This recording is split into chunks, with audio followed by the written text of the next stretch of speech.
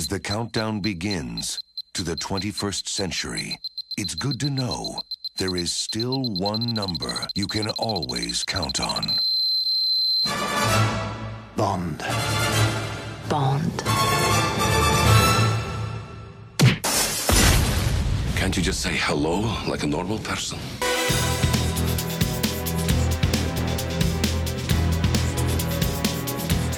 Hello and welcome to another episode of James Bond and Friends. This week, James Bond is carefully reading through the British-Australian trade agreement to see if he could actually do a mission down there for the first time in 60 years. So I'm your film and host, James Page from MI6, and this week we are doing a watch-along of The World Is Not Enough, which was Calvin's choice on our mystery vote this week. So would you like to introduce yourselves, Bill, Calvin, David, Ben, and Lisa?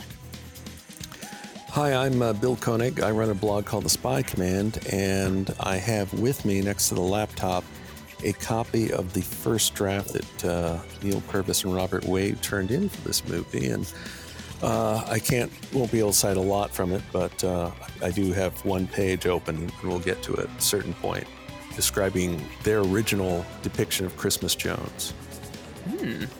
I'm Calvin Dyson, and as of recording, I run the Calvin Dyson YouTube channel. It may have been removed due to copyright by the time you're hearing this, but for a while I was uploading content on there covering various aspects of the James Bond franchise. Well, I can say I knew you when you were famous then, Calvin. David Lee here. I run the JamesBondDossier.com. Next to my laptop, I have a vodka martini to celebrate National Martini Day. I've also got some official No Time to Die popcorn again. Oh, God, no! They sent me 4 bags. It's going to be stale by now, isn't it? Well, I'm not sure if I said before, but the expiry date is September, so it wouldn't even be good when the film comes out. Yeah, they must have... I was wondering about that last time, though. Did they mass produce a whole shipment of No Time to Die popcorn and then move the date of the film? Oops. Hi, I'm Ben Williams. I write for the charming little magazine MI6 Confidential, and the website mi6hq.com. It's 11:25 as we're recording this, so it might be a little... sun might not quite be over the yardarm for me to have a vodka martini, but I will be indulging in one a little later today. Hi, I'm Dr. Lisa Funnell. I'm an associate professor at the University of Oklahoma. I'm the author of The Geographies, Genders, and Geopolitics of James Bond with Klaus Dodds, the editor of For His Eyes Only, The Women of James Bond, and I am drinking a matcha latte in my new 007 mug, where the gun barrel changes color when you put hot liquids in it. Oh, wow. Oh, man, that sounds awesome. Oh, man. Oh, yeah. So my friends at Bond Minute Bond, they saw me gushing over it and ended up sending me one, which was very kind of them. And I have spent the entire morning and was almost late for this podcast, literally putting warm water and then cold water and warm water and cold water. I really run out of batteries. I know, but it's amazing. You are a Bond fan, no question. It's the little things that get me. I don't need fancy stuff like a mug that changes color. Rock on. You don't need a 3.5 million Aston Martin DB5 replica with gadgets. So. But I'll take it if you want to gift it to me, Aston Martin. Not that they know. Those are beautiful cars. Wait till the tax bill arrives. What's the most unusual bit of paraphernalia, Bond paraphernalia that we have? I got a box of Sean Connery rubber bands. That's pretty good.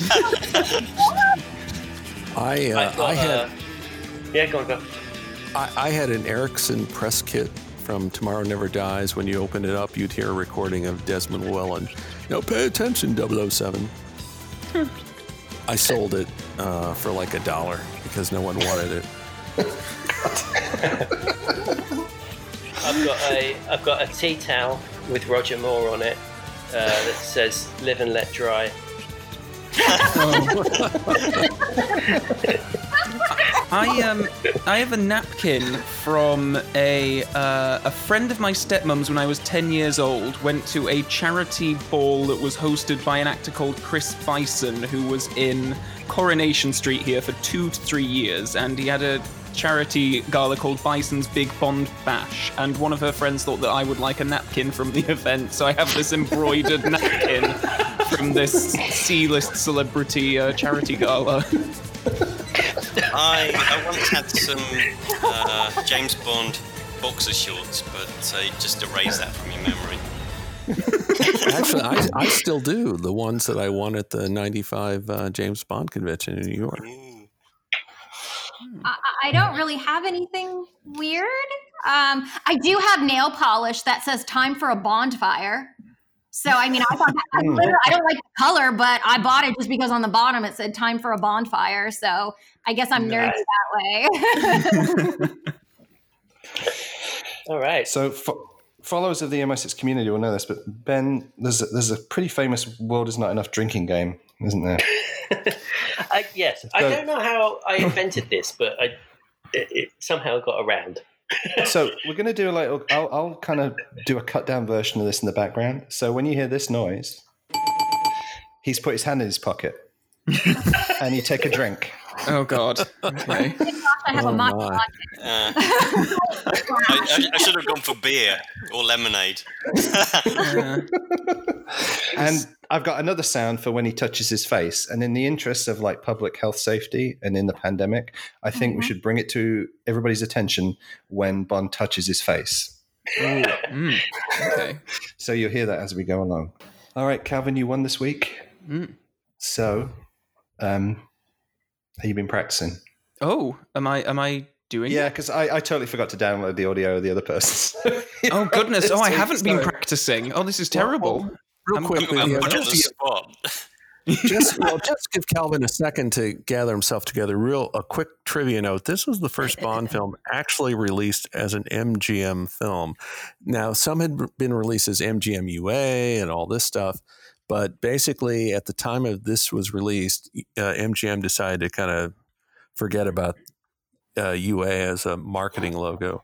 Right. And we're watching a home video version, but in the theater it was an MGM 75th anniversary logo. So this was the first one actually released as an MGM film. The only mention of United Artists is in the end titles, where in the copyright notice it says copyright 1999 United Artists Corp, Danjak, whatever, etc. And their success streak lasted all of 2 movies. That's right. Yeah. All right. You ready? You ready, Calvin? Are we just at the part where the lion fades in, yeah? Yep. Yeah. In 3, 2, 1, play. That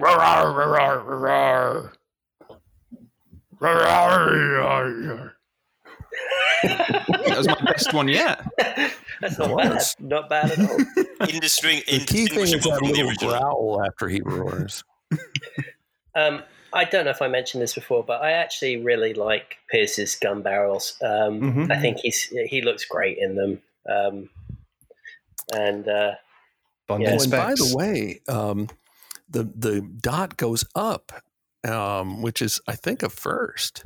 And opens up on Bond's face as well, which I think is the first. With glasses, no less. So, I remember this was a big thing when these stills came out at first of Bond wearing glasses. Everyone's like, WTF? Yeah, there was a lot of issues with it. Issues? Yeah, controversy. People didn't. It was the most controversial thing to see him in specs. Until he had a beard. Yeah, the good old days where that was a controversy. Yeah. Right. And also, real quick, there are at least 3 different opening scenes in terms of the scripts. Like Purvis and Wade had their pre-titles open up in Cuba. Dana Stevens, who did the second draft, hers opened up in Geneva, which is like, oh, Swiss bankers. That makes a lot of sense. But then in the final, it's like Bilbao, Spain, which they apparently did just so they could get that shot of that weird-looking building, the museum. The Guggenheim, you mean? Yeah. Frank Gehry, isn't it? Designed it. Yeah. I've been to this location, and it's touch your face. Spreading disease. Oh, brilliant. Oh, that means a drink. Yeah. I've got a refill now. Oh my god! I got this. Just to warn everybody, this is going to happen more than you realise. If you are on alcoholic beverages for this, you will be toasty by about 2/3 into the film. Oh god!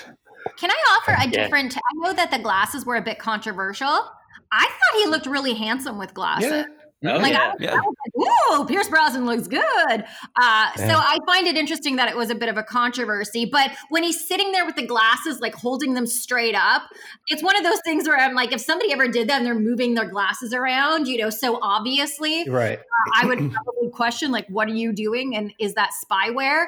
But of course, I always think that everything's like a spy gadget and like a camera because I watch so many of these videos. So maybe I'm just suspicious. I do like Brosnan's kind of pissed off glare at the guys after he shot him in that scene. It sets the tone a little bit, doesn't it? Yeah, And in fact, he looks Michael good. Apted on his commentary track commented about that same shot. He was like very proud of that shot. He thought it was great. He's a little fourth wall breaking. I also kind of really like this this escape from. This is a bit of a Red Grant moment, isn't it? The villain helping Bond out. I think this sequence is great. I love it. But his actual ingenuity of how he utilizes his environment to get out. Takes a tip from Sanchez there by stealing the thing from the blinds. Yeah, he's had that happen to him before, so he knows what to do. That's in right. a different incarnation. There's your double feature. So this was supposed to be the big opening stunt, and then we were going to go into the credits, right? Like this jump off the balcony. Right. Yeah, I really wish they'd done that though, because I think it goes on for far too long. Well, by the time they got to Dana Stevens doing the second draft, it then became that elongated. It was even longer than the final film because I think there was a scene where you don't see Renard, but I think it's like him talking to the cigar girl as she is described. It's on the Blu-ray. Yeah. This was the first time I saw a Bond film and read one of the scripts before the movie came out. And I don't want to get too much into the details, but somebody had it, said, "Do you want to see this?" And either I didn't answer and he sent it anyway, or I just said, sure. But in any case, I read it. I couldn't help myself. But like I said, it was the middle draft. It wasn't the final version by any means. But it was pretty close to what we'd get. And but I found it intriguing, but there were definitely some changes to come. So I have a question about then intentions here. My students have asked me this, and I don't necessarily have an answer to it. Is the film suggesting that Judi Dench's M and whatever his name is, Robert King, that they had a relationship, like some sort of beyond friendship? Was that planned? Because it feels like it's there, but it's not ever elaborated on, and I don't know what. Well, they read Law at Oxford together, apparently. So I'm guessing they had a university kind of thing. And I can never tell whether Brosnan is playing this sort of disdainfully. Does he like King? Does he not like King? Does he sort of? There's moments where he sort of seems not to approve somehow. Yeah. This scene was trimmed. This scene was trimmed a bit. Because it included a line where M says, "Oh, 007, world does not have secret volcano hideouts with big-breasted women." And they did film that. I've seen that on YouTube. Yeah, but, it's on the Blu-ray. Yeah, but that got trimmed out of the final film. There's so much in this whole sequence. The MI6, Pierce was going through more doors, Moneypenny was running around, all that kind of stuff. I think it's a shame actually that this sequence ended up being in the pre-title sequence, because I think it would be a great surprise if you had the titles and then you came into this thinking, okay, we're in the standard MI6 briefing now, Bond's going to get his mission and go off, and then it's interrupted by all this action. I'm so glad that M opted for ICE, because otherwise they would not have known. She changed her drinking habits after Goldeneye. By the way, to answer Lisa's question, this is the Purvis and Wade original. These are the stage direction. Bond enters. Sir Robert King is perched on the edge of M's desk chatting. Bond feels as if he's intruding. But King shows no embarrassment. He moves toward Bond with an easy patrician smile, etc., etc. It's not spelled out, but the stage directions hint at something, perhaps at least a deep friendship, if not a past relationship. It's a great model shot. And I think this is an important element here because this is the first time that we've really had an attack on UK soil and specifically in London.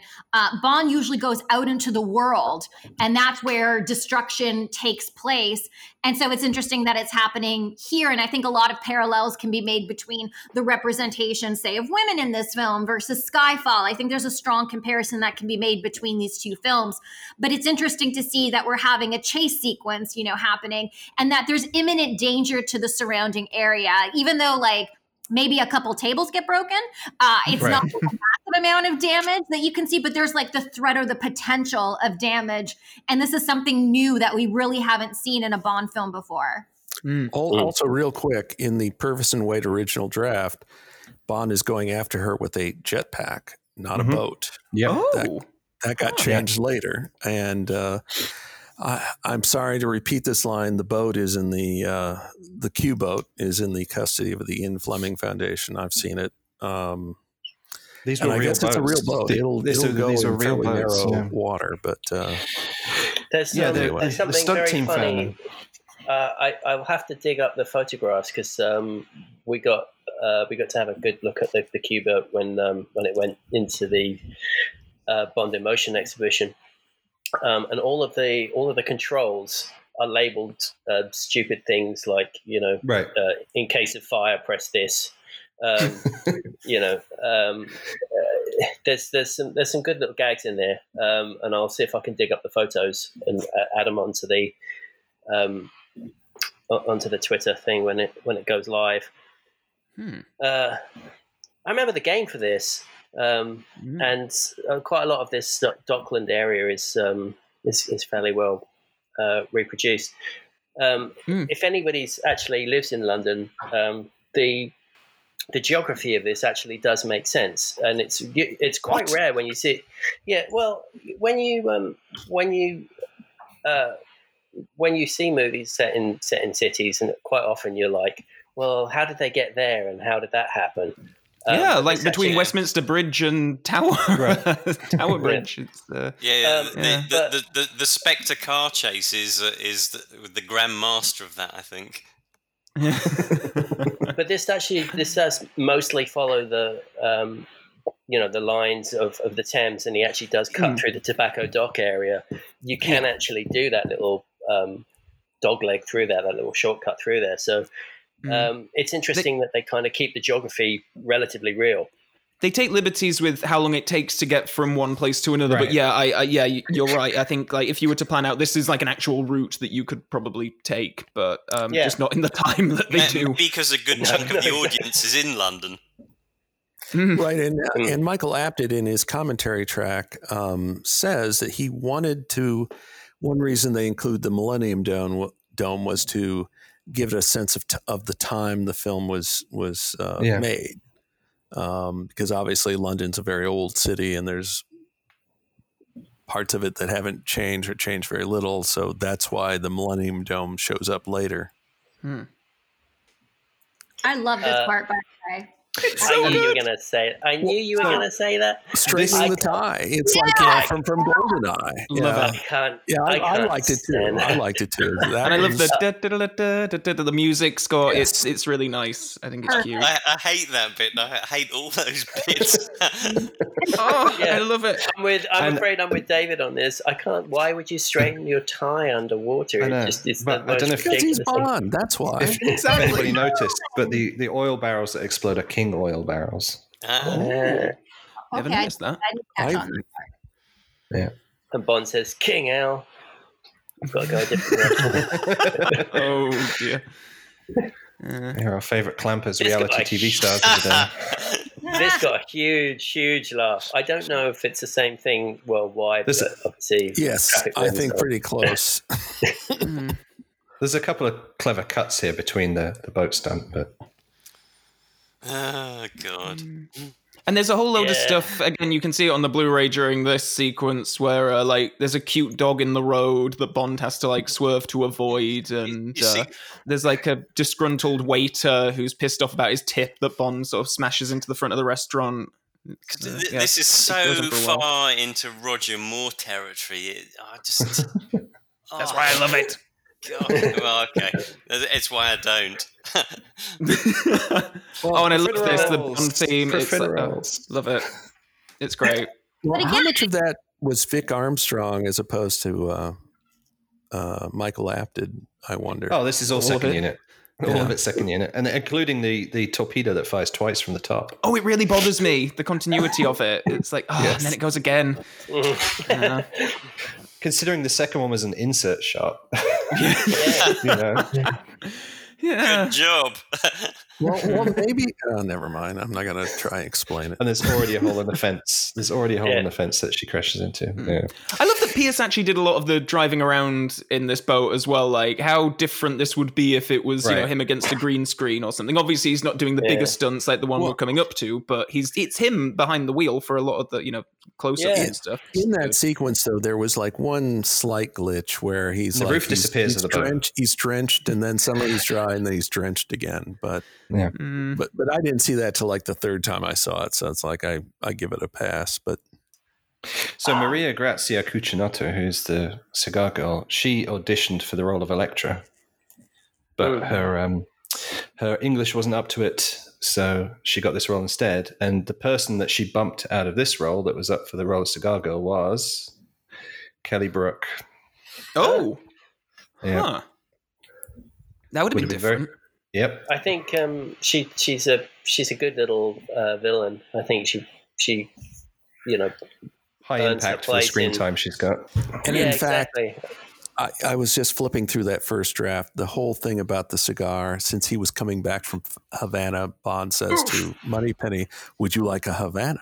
That was, I think, the origin of that cigar gag with Moneypenny. And can I be a bit picky that the balloon wouldn't have blown up because they don't use hydrogen like they used to. They use helium, which is inert, so it wouldn't. Yeah. Boring. That would have been great, wouldn't it? Not from him. Slow descent. Well, it would have been, wouldn't it have been not from him? Because it was helium.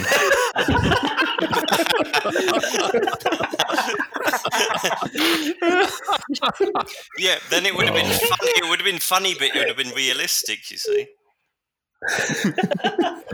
I think also Apted in his commentary track basically said about the towers, I don't understand any of this. Danny Kleinman, he understands it, but I don't. So here we have, but meanwhile, David Arnold gets a chance to collaborate on the title song for the first time, first of two times, and which we don't. I was a big fan of Garbage when this came out, and I don't actually think it's. I mean, they had nothing to do with the writing of the song. Obviously, they just performed it, but I think it stands up pretty good. I think it's very Bondian. I think it's like a lot of Pierce's era kind of stuff. It's drawing from the box of Bond. There's it's not exactly pastiche, but there is there's a lot of stuff that kind of like they do with Brosnan movies to kind of make you feel like you're on familiar turf, and this this track by Arnold is very kind of redolent of Barry's work. Meanwhile, without ever being close to it. Yeah, I'm sorry.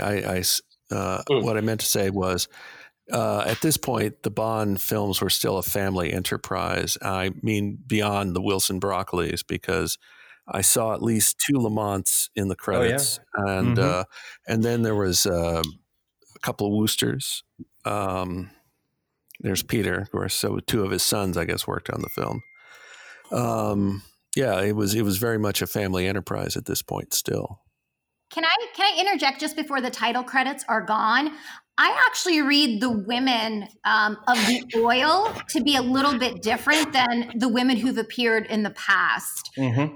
And I know that different people have different opinions, but I strongly believe that Elektra King is the arch villain and the first true arch villain that we get of a woman in a Bond film. Elektra King has her own theme, and it's really about her oil and her claims to her mother's legacy. And so there is sort of this strong element of femininity, its connection to this oil, and her wanting to not she basically rejects her father, and she's there tapping into the lineage of her mother. And so to read the woman in oil, I read her as being reflective more of Elektra King and this desire to reclaim this oil and her heritage, rather than simply just being sort of some of the women who are just threatening Bond. I feel like there's a different personal motivation at the heart of those images. So just wanted to share that. Yeah, that's a great point. Can I make a real quick point about the screenplay credit? We're now in the movie proper, but there were 3 main drafts: Purvis and Wade to begin with, Dana Stevens in the middle, and Bruce Fairstein at the end. And initially they were going to go with just Purvis and Wade, and you can tell that by the novelization that says based on the screenplay by Purvis and Wade. But apparently Bruce Fairstein filed a grievance with the Writers Guild, and he got a credit late in the game, and he did the final draft. Touching in fact, his face. he sorry. Drink. Don't touch your face. Sorry, I was late on that one. Sorry, Bill. Sorry. No, it's okay. Don't touch it, please. Don't touch your So anyway, Dana face. Stevens Don't didn't touch get it. a credit, but Fairstein did because he filed a grievance with the Writers Guild. So that's all. Yeah, it's interesting. And here we've got like 2 MI6 assistants to M, basically, right? So because we've got Tanner from Golden, right, and Colin Robinson, who was the Michael Kitchen isn't available character for Tomorrow Never Dies. What do? Stick them both in. And I remember going to see this early runs, and Bond fans in the audience were like, "Woo!" when Michael Kitchen showed up as Tanner, which I was surprised that he had that impact. But yeah, Lisa, do you think that that female agent sitting next to Bond is, we've in Thunderball you see a female 00 agent as well, but is she? Do you think that she's supposed to be? Is it just an inference that she's a 00, or do you think she's a full-fledged? Yeah. I mean, I always consider, like, it reminds me of the way that the chairs were set up in some of the older films, where you ended up having all the agents sort of side by side in sort of a semicircle. And so I read that as being the same, as the ones who are sitting down are probably the agents, and the ones who are standing behind it might be aides or assistants. Sorry about it. It's thundering like nothing else here in Oklahoma. I'm trying to mute it. But I do read her being there. And I think that it's interesting because this is a film that is heavily populated with women in a range of roles. And so to see Moneypenny sitting in, maybe a female 00 agent beside James Bond, Judi Dench as M leading the briefing, the female doctor, the female assassin, like there are a lot of women populating this film in a variety of roles. Now, whether they're progressive, that's a whole nother thing. But I think it's interesting, and I kind of like seeing it. I kind of like seeing a range and diversity of when it comes to the casting. And I think secondary figures and cast members matter. It matters who's populating our screens. Oh, I forgot the Bond puts his hand in his pockets. Yeah. You're gonna find it hard to keep up with this because it's literally all the time. John Cleese. As a farewell scene to Desmond, how does everybody feel this treats Q? I think it treats him quite well. It's a short scene. I like John Cleese anyway. I'm a fan of his acting anyway. And yeah, not so much social commentary. Well, Desmond goes out on a nice couple of lines. it's the joking isn't with Bond, isn't really with Q, it's with R or Q's assistant, depending on the denigration. I think it's fine. I guess by your tone, you're not a huge fan, Ben. No, not at all. I was just curious to see what people thought of this transition. This particular scene always kind of makes me, because Bond is essentially the same character, is supposed to be the same character, and we have, Q now retiring as a mentor. They're comparable ages, technically speaking. Yeah. It's a bit odd from that point of view. I've got mixed feelings about it because, in some respects, I think, he is clearly too old for the role by this stage, but there's no way I would have ever have the heart to kick him out either. So it's as I say, mixed feelings. Well, I think this was supposed to be like the first of they would keep on bringing Desmond back, and I guess John Cleese would have had more of the technical stuff, but it just so happened that Desmond Llewellyn passed away not too long after the film was released. That's right. Yeah. I quite like the idea that, for Bond fans, you can kind of imagine Desmond sitting on an island somewhere fishing. It's quite a nice...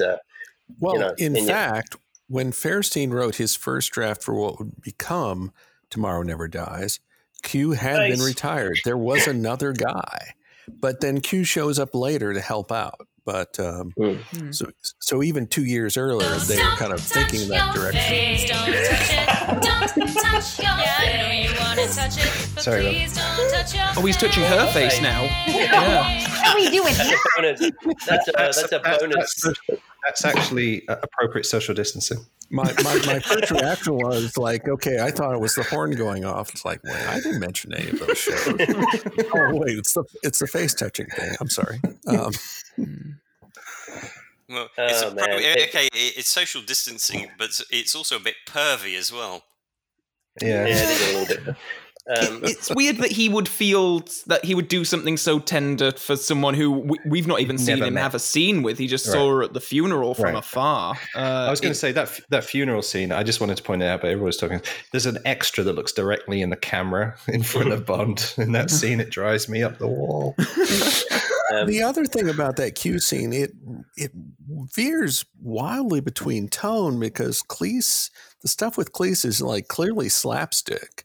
Yeah. But, the thing with Desmond is supposed to be like a emotional moment, and it's kind of weird how it goes back and forth between those extremes. Totally, I feel like the film is kind of like that. There's a lot of Brosnan puns that don't quite work, and yet there is a lot of serious elements to this, like Elektra's kidnapping, the whole Stockholm Syndrome thing, all of this scene with M. It does sort of try to straddle both sides. The year this came out, Brosnan gave an interview to Playboy, and it's like it's almost identical, or at least extremely similar to the interview that Connery gave to Playboy in 1965, where it's like both are saying the gadgets are taken over. We need more emotional, more emotional things in the movie. It needs to be more real, and so it's funny how two actors decades apart had similar reactions to the role and to the films.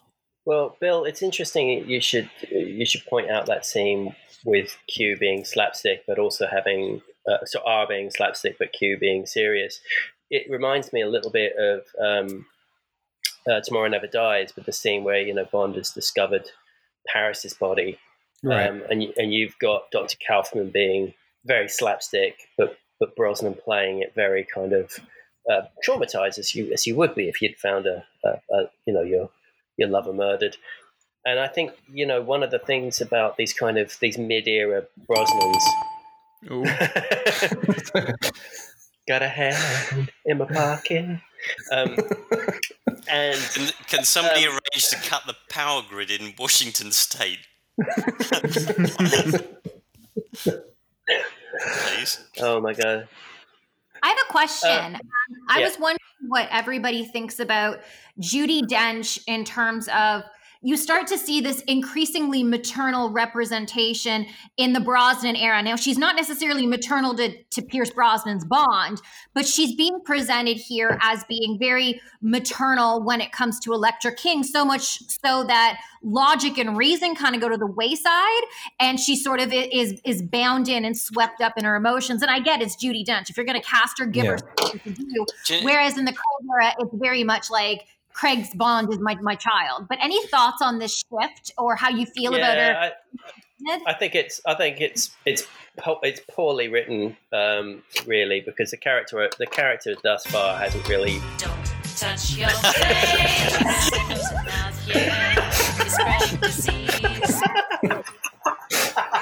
It's so good. No, I just feel like it's a cheap kind of bit of writing. When we've established Judi Dench's M as a kind of in previous movies is a bit more kind of hard, and you wouldn't have that role, you wouldn't have that job as head of MI6 unless you could act kind of a bit dispassionately, like we see her with Take the Bloody Shot later on. Yeah. So I think it kind of smacks of kind of cliche, but you're right, Lisa. I think it adds, gives us something to do. But sorry. I'm sorry. I was just going to say that may reflect sort of the tag team writing, where so you have Purvis and Wade, you have Dana Stevens, then you have Bruce Fairstein, and between that, like going across those three, that you have these little bits that kind of survive here and there.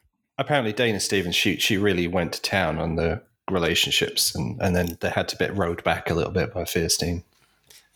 No, I was just going to say that for me, this kind of stuff is an echo of the novels, because usually, M is quite happy to send Bond off on his missions and so on, but there is a kind of paternal aspect to that. And then in For Your Eyes Only, especially, he sends Bond. Well, he doesn't actually send him. He asks Bond to go on a mission to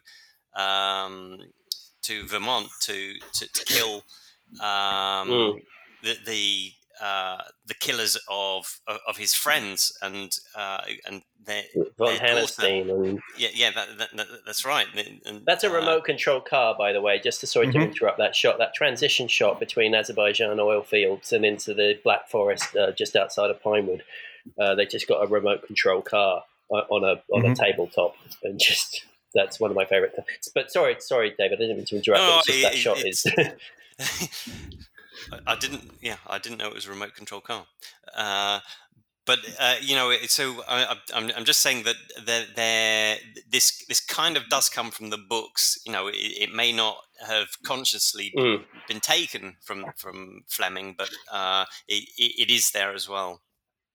I like it. I like seeing a more emotional side to these people who are, quite officious and stiff upper lip with each other and all that kind of stuff. I like that the guard is down. I agree that it kind of comes down very quickly. It doesn't take much for M to be like, I'm going to tell you my life story now and really pour my heart out. Whereas I think it is better handled in Skyfall, but I like it here. Yeah, considering she threatens to have him killed if she says her name. Yeah. So I'll tell you all my relationships. The other thing is, M's kind of like, does she know that his medical is faked and is okay, to send him out? Because in Skyfall, she does it too. Yeah, that's true. Yeah, that's it's a companion film. There's your double header. Fake medical records. Yeah. Real quick, in terms of the writers, in terms of what David mentioned, I suspect that's intended at least to an extent because Purvis and Wade do know they're Fleming. They get a lot of flack from Bond fans, but they definitely know it. And so I suspect it's there at least to a degree. Now, I was also going to say about Dana Stevens, apparently she was brought in, and she was married to Michael Apted at the time. She was brought in to beef up the character of Elektra King, but then apparently the feeling was that had gone too far overboard. Yeah. So then they bring in Bruce Fairstein to kind of restore balance. And one thing Fairstein did was like put in bits that had been taken out of Tomorrow Never Dies. Yeah. So, Well, it came down to you can't have too much empathy for the villain. right. And that's the problem they had with that draft. You can't have you can't feel empathy for the villain and then cheer Bond killing her. I mean, that doesn't work. We get a lot of hand in pocket stuff here. There we go. Yeah. I like it. I feel some empathy for Elektra, I guess. I mean, I don't know if she was like this before Renard kidnapped her. I don't know if we ever get a clear indication of whether it was that ordeal that kind of. You know, she says something about her mother. It's been a while since I've watched this. I think she says something. I think she definitely identified more with her mother than her father. Yeah. She talks about how the oil runs through her veins thicker than blood, referring to her mother's side of the family. I've always felt, I agree, Calvin. I think I've always taken it to be that, you know, she's using this kind of Stockholm syndrome as a kind of a, you know, an excuse for it. But cover. I think she's cover for it. But she's always, you know, I think she's always felt that it was a revenge long in the making. She felt that perhaps her father had co-opted her mother's, you know, true legacy. In one of the lesser celebrated stunts, when that mobile office gets dropped down and you know collapses and everything, that was actually filmed as a stunt sequence. But, it's kind of lost in the movie. It's pretty impressive that you can just like plop this office down. One quick thing about Brosnan's appearance.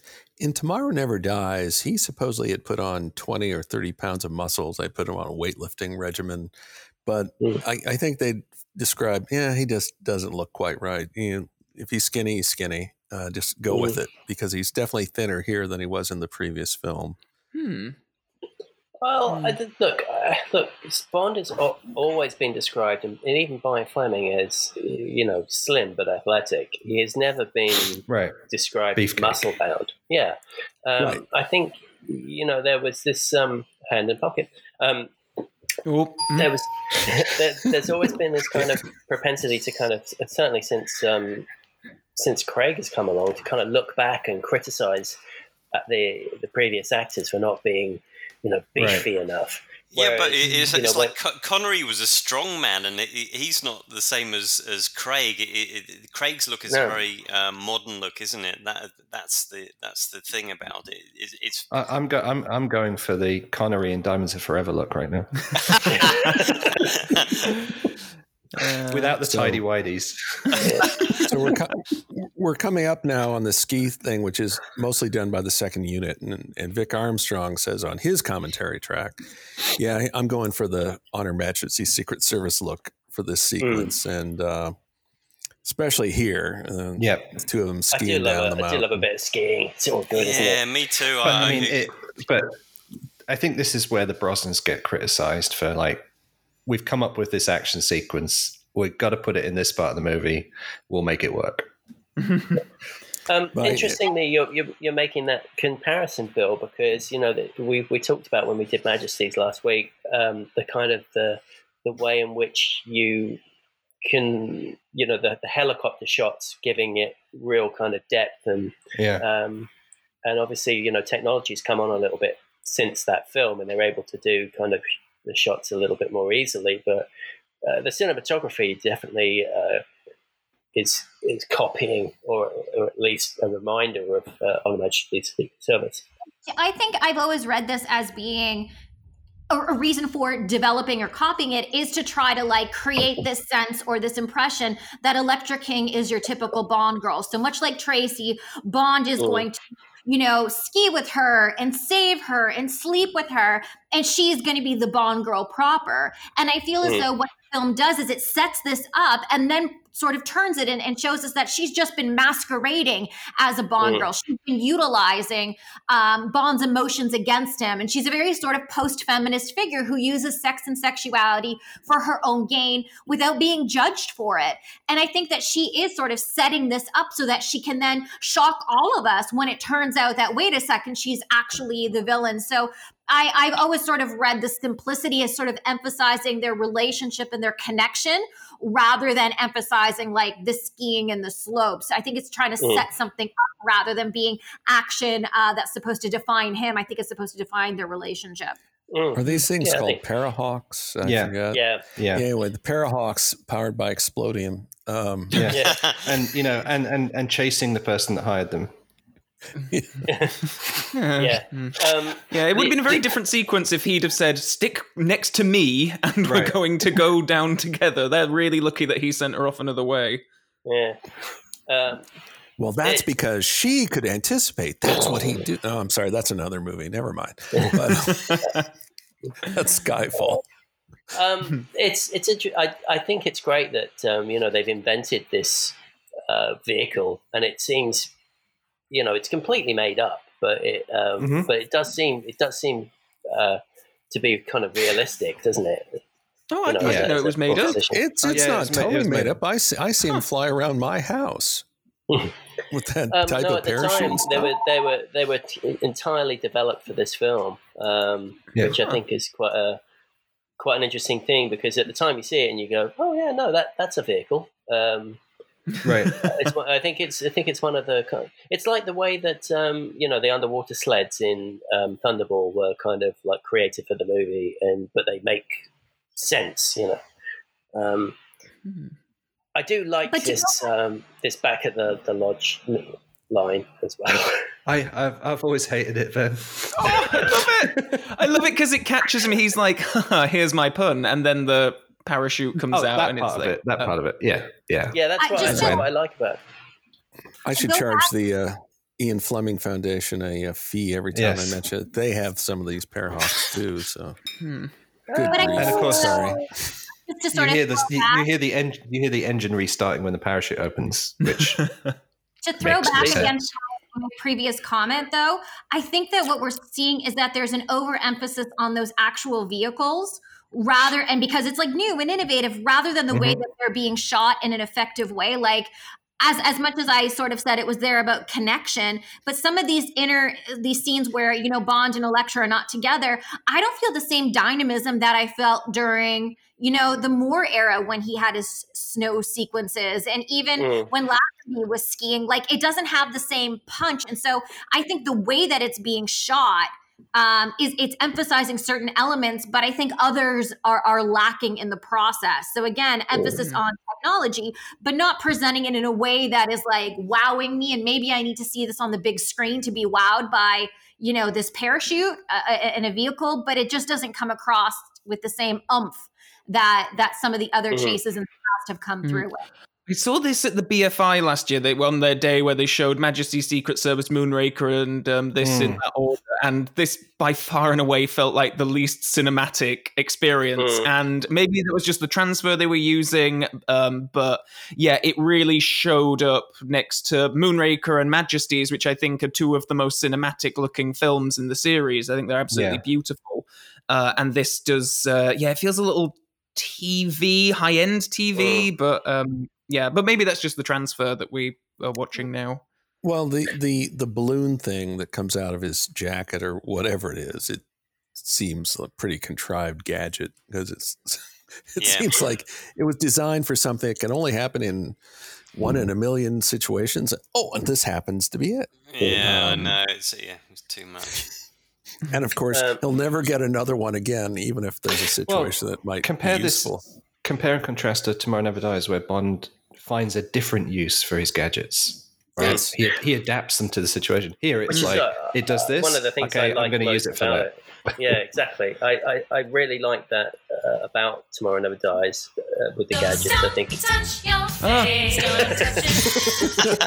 Caught me off guard there. You never he's touched his ear there. What do we do for that? Well, for example, in Thunderball, Bond gets a watch that's really a Geiger counter, but they're looking for atomic bombs. Okay. So that's an actual needed thing. Whereupon this snow circle thing is like, when would you need that? Well, in this contrived sequence that we came up with, that's when you would need it. One of the things I hate about this scene, touch your face. touch your face. Really wanna touch it.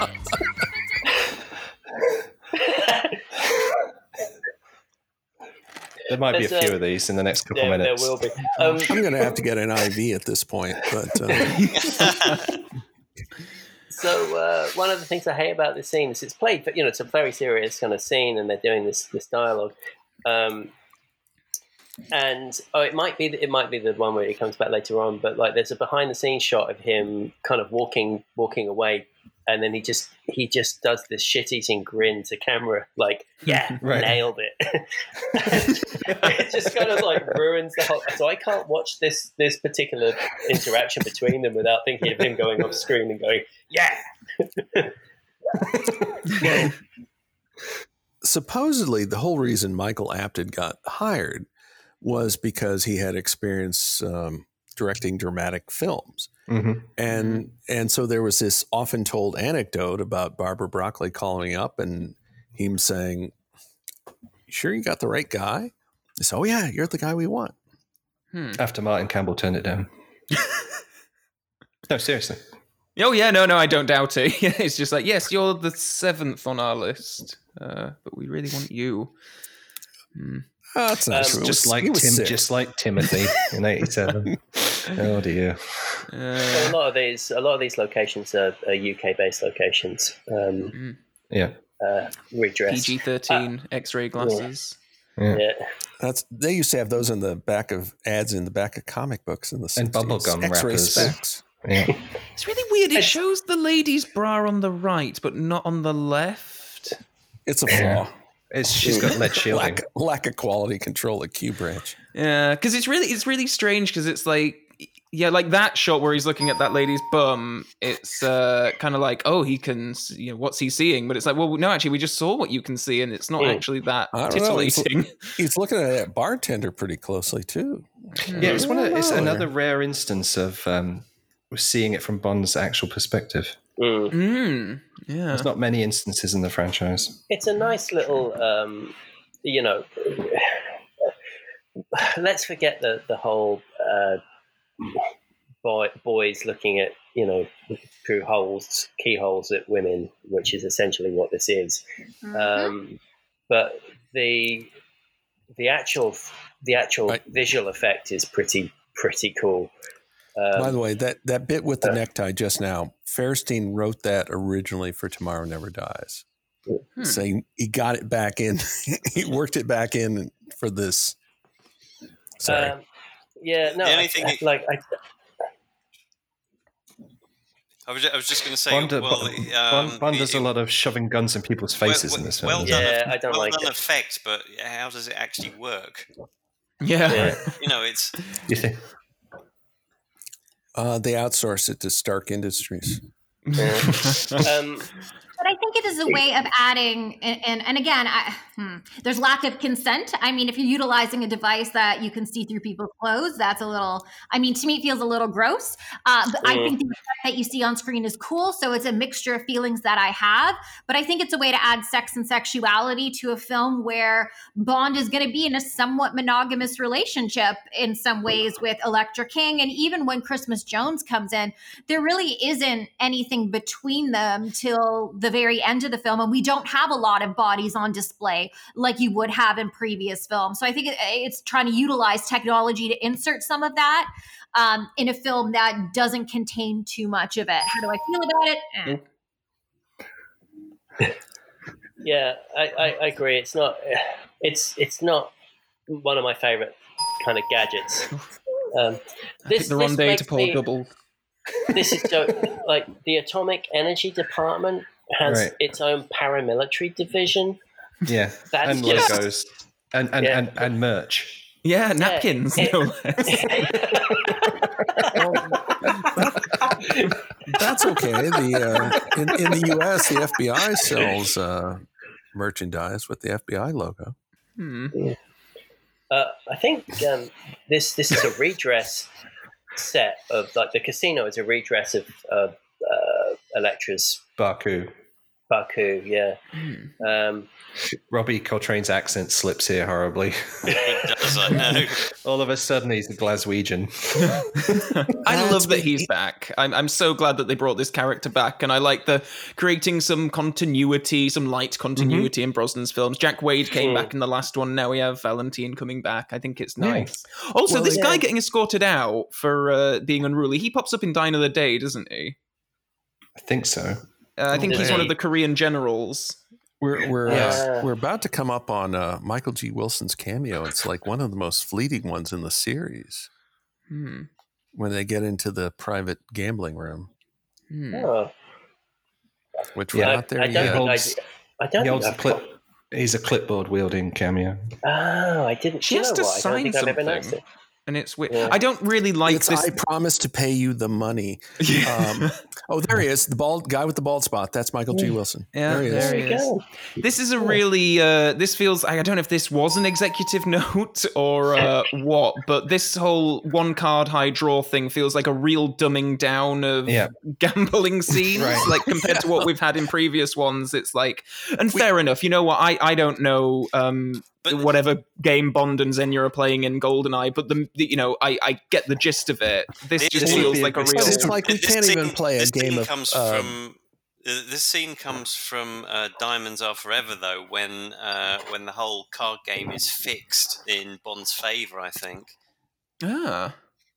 But here would be a really good time to use your X-ray specs. Ooh. Good point. But they're only good for they're only good for seeing through clothes. But meanwhile, is it a little suspicious she doesn't go Double or Nothing? Double or Nothing. That's a great name. Yeah. Well, that wasn't an intentional pun. But I mean, it's like, I come in here and we're going to play one hand of one card, and I'm done. Bye. It's like, it's like at least play a hand of blackjack. But again, it's a quick and easy way to show the woman in distress at the card table that Bond has. I mean, it's again playing on all the cliches. And now that we know who she is, we look at it and we're like, that's kind of ridiculous. Cool. But they're really trying, I think, to just sort of chalk this film through all of these elements. That's such an awkward segue. Bond's being like, "Oh, where's your underling who no one's paid attention to this whole film?" Yeah. Oh, he's got the night off. Cut. Cut directly to Pinewood. Okay, so with Renard now, we have this idea that was originally for Tomorrow Never Dies, where the guy in Tomorrow Never Dies, the henchman was supposed to feel pleasure when he should feel pain. Yeah. And it's in the novelization, but it's not in the screenplay. Right. So they adapt the idea for this film, and it's like, so they're in this place with all the burning rocks and stuff, and he can hold a rock and not feel the pain, but apparently not notice the fact his skin is coming off his bare hand. That's the thing I've always hated about it. Yeah, it's one thing not to feel the pain, but that doesn't mean to say your body's not going to get damaged. Right, I hate to cite Charles Darwin on a James Bond watch along, but that's how mankind evolved. Why you felt pain? Oh, it hurts. I better stop doing this. No. Good to quote Darwin. Yeah. I think it's a really interesting kind of conceit. You could, which I don't think they developed well enough. I think you could make absolutely, yes. Yeah, I agree. A very formidable villain if you feel like the person you're going up against doesn't feel any pain, and also because he's already, as he keeps saying, he's already dead. His desire to complete his mission, killing him doesn't do anything in a sense. So it kind of goes back to this. I'm sorry, I was just going to say, it goes back to the screenwriting process where Fairstein is like trying to recycle all this stuff from Tomorrow Never Dies that fell out of the script. I think this. Sorry, go ahead, Colin. Oh, I was just going to say, I think it's at its most effective in the film, actually, when it comes to a scene between Renard and Electra later on, where he's kind of talking about how he can't feel, the pleasure. He can't. He's really in love with this woman, and he sort of ogles her as a goddess, and yet he can't. Can he get it up even? I don't know. And I think it's worth it just for that kind of dynamic, which I think is quite interesting. And I think adding to that, if you consider them to be like a villainous couple, right? Like thinking Max Zorin and Mayday, couples in the past, her deficit is that she doesn't necessarily feel things emotionally, right? She has all the physical sensations and the physical pleasure, but she is kind of like a sociopath. And so she's exactly like a sociopath. And both of them have deficits, right? And when you look at them, they'll never be able to truly be satisfied because on the one hand, it works lacking what the other person doesn't have, but that means collectively, neither of you is truly going to be whole. And it's sad to think about it in that way. Right. And the payoff for that is at the end where Renard is dying and Bond says, she's waiting for you. And I admit, I like that scene, but it takes kind of a while to get there. I think it does. I think it is very kind of conceptually really well done. I don't think it's necessarily executed that well, but I agree with Lisa. I think it's this kind of dichotomy between the fact that she is unable to feel emotions but she can experience all the physical sensations. But yeah, they're kind of like two sides of a coin, and Renard's almost overly emotional. Yeah, and I think it's a very cleverly kind of done. Oh, touch your face again. If it's in the same scene, I'm letting it roll. I just got a question about the whole scene. Was that a bottle of Bollinger, or was it another brand? I wasn't quite clear. This is a cardboard cutout, isn't it? Sorry. Yeah, that's a cardboard cutout. And Brosnan said this is the only gadget he kept was the fake key in the credit card from the series. It was bold. Sorry, it was. I was being sarcastic. Sorry. You couldn't quite make it out over the slow pan. I love the fact that they just went into the the gardens at Pinewood and they just had that kind of cutout. It's very convincing. It sells it very, very well. Oh, it's great. Yeah. Yeah. Okay. But I think, the mystery of when you've got a Bond film and you're in a porter cabin, it's, this isn't exactly kind of Ken Adam territory, is it? By the way, coming up in the Dana Stevens draft, the draft I got to read before the movie came out, Bond kills this guy pretty much in cold blood. It's like he opens the trunk or boot and Bond plugs him. And whereupon, as it's depicted in the film, it's kind of a chance. It's not quite so cold-blooded, but it's defense, isn't it? Because Davidoff reaches for his weapon. Yeah. But whereupon way Dana Stevens wrote it, he just Bond plugs him and doesn't even give him a chance to go for his weapon. Which I kind of like. I like Bond being a bit cold-blooded sometimes. I think we've got to remember that, that's part of who he is. That's his job. His job.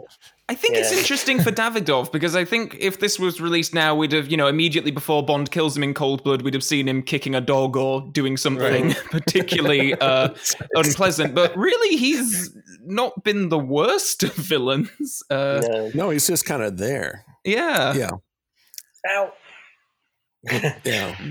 Yeah. Kicked in the face. It seems like a kind of ineffectual guy. Like Bond could probably have knocked him out and thrown him in a dumpster and had the same effect. But I like that he kills him, but he could have fed him to the dogs. It's like, well, maybe he fights his way out, maybe he doesn't. But particularly this actor, by the way, was in I think he was in a film the previous year called Festin, which was quite what is it, Dogma 95 film or something. But he was the lead in that and won quite a few international acting awards for it. So it's quite interesting that he came in for such a nothing part, I suppose. I'm sure he got a nice payday out of it. Well, I don't know. They may still been paying this. Maybe scale. not. Yeah. You know, it's like it's only been in the last decade or so they paid supporting characters big money. It's This got a lot of laughs in the cinema. Yeah. If I remember. The Grease. The Grease, yeah. I still think it's quite a funny gag. It's nice. I like Bond just kind of rolling with things here. He's like, I don't really know what's going on, but I'm just gonna play it I'm out. gonna fake it. Yeah. Yeah, Calvinite is just one of the things I like most about Bond. It goes back to my theory. Bond, grabs his pistol, says, "Oh, I'm going to take my gun and see what happens." Yeah, 100%, Bill. I think it's kind of like it's like in You Only Live Twice when he's getting into the space rocket, and you're like, "What's your plan? What are you doing? Or you're going to go into space now?" I need to copyright that phrase. The more I think about it, I'm going to take my gun and see what happens. Parentheses TM parentheses. Well, they reference it a lot in the show Archer, where he fails to read all of the mission documents. He just blunders in. He just blunders in, and they always say to him, like, aren't you worried that you're going to die? And he goes, it usually just works out. And I can't. Never mind. I was going to cite a U.S. TV show that does not get the horn, but it was like they did a parody of The Perfect Private Eye. No, Jim, you always get a clue when you need one. And it's like, it's so funny. Anyway, here's the coronavirus response suit. Does not get the horn, Bill. We've arrived in Kazakhstan, so I just want to say my neighbour was brought up in Kazakhstan, so I think I'll ask her if this looks like Kazakhstan or not. It looks a lot like Spain to me. It does a bit. Very, in fact, over that mountain, I think it reminds me of Spain. Over that mountain, that's where they filmed the You Only Live Twice helicopter fight, I think. Huh. No, that's a joke. That's a joke. Right. they filmed most of that in Spain after the accident, but yeah. All right. Oh, we're coming up to Christmas Jones introduction, so I'm going to get my copy of the Purvis and Wade script out. So I'm going to throw this. The fun fact that everybody probably already knows, which is the nationalities of the Bond girls were reversed during casting because Electra King was originally going to be American, and they were looking at MGM wanted Sharon Stone for it, but it was considered to be too signposted that she'd be the villain. So, and they flipped it. So when Electra was going to be American, so was obviously King, and they were looking at Billy Bob Thornton to play Electra's dad, and wait for it, Meatloaf. Meatloaf. Yeah. Well, anyway, here are the stage directions from the Purvis and Wade script. Suddenly, the door of one of the buildings opens, and out steps a figure in a white protective suit. That's all caps. Moving fast, off comes the helmet to reveal parentheses, all caps. Beautiful French Polynesian girl. Christmas Jones is mid-20s, shortish hair. Hot right now. In one movement, she unzips and steps out of the suit, revealing a cocky sports bra, similar shorts, heavy-duty boots, deep tan, incredible figure, totally unself-conscious. I won't go on, but that's. And she speaks in a French accent. Yeah. So apparently, it should, as they envision it, would be. It's safe now. You can move it. Bill, that is so sexy. There's something to be said here about how women are written in film. I mean, that doesn't strike me as being non-typical. And I think we saw a little bit of a while back people starting to leak different scripts or different calls for women to play roles. And a lot of them are like that focusing on young women in their 20s. Emphasis is on beauty, image, physique, and then anything else. And she's a physicist just seems to come way later. And it taps this notion that women are valued first for their beauty and their accomplishments come second, if they come second, if not third or fourth. And it reminds me, Lisa, it reminds me of the Joss Whedon script for Wonder Woman, where basically it was rather than being, this very accomplished woman, it's like she's sort of sexy, but she doesn't realize it. And if you look it up online, it got a lot of negative flack for the way in which they Also, if you're in your mid-20s, do you have enough time to be a physicist? Because, like, okay, you're usually an undergrad at like 22. So that gives you 3 years. Hauser was an MD at 14. That's the thing. They, and like with Iron Man, like Tony Stark, like graduated college when he was 16 or whatever it was. He was like unusually young, but that's how they get around that. But anyway, she was also going to be an insurance investigator, but Brosnan had done Thomas Crown, so they didn't want another insurance investigator. Just hands up here. I studied physics for quite a bit. Oh. And it was a very male-oriented subject. STEM is changing, though, thankfully. Could you be David, classified as a physicist in 3 years? Probably not. Okay. Dave, sorry, Ben. David, go ahead. Did you unconsciously step out of your one-piece radiation suit? Were you sexy but without realizing it? Were you wearing a cocky bra? I don't know. Maybe I am sexy without realizing it, Ben. I wouldn't know.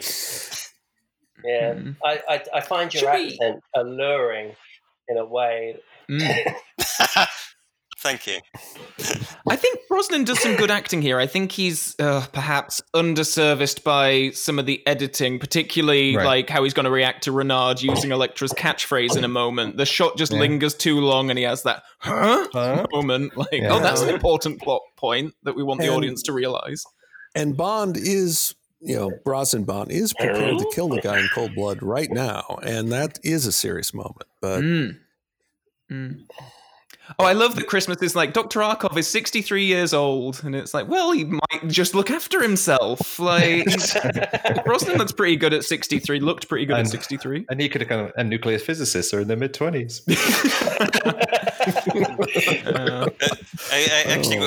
I was in a physics class with somebody who became a Premier League footballer, but I'm not going to name them or anything like that. I'll tell you privately afterwards.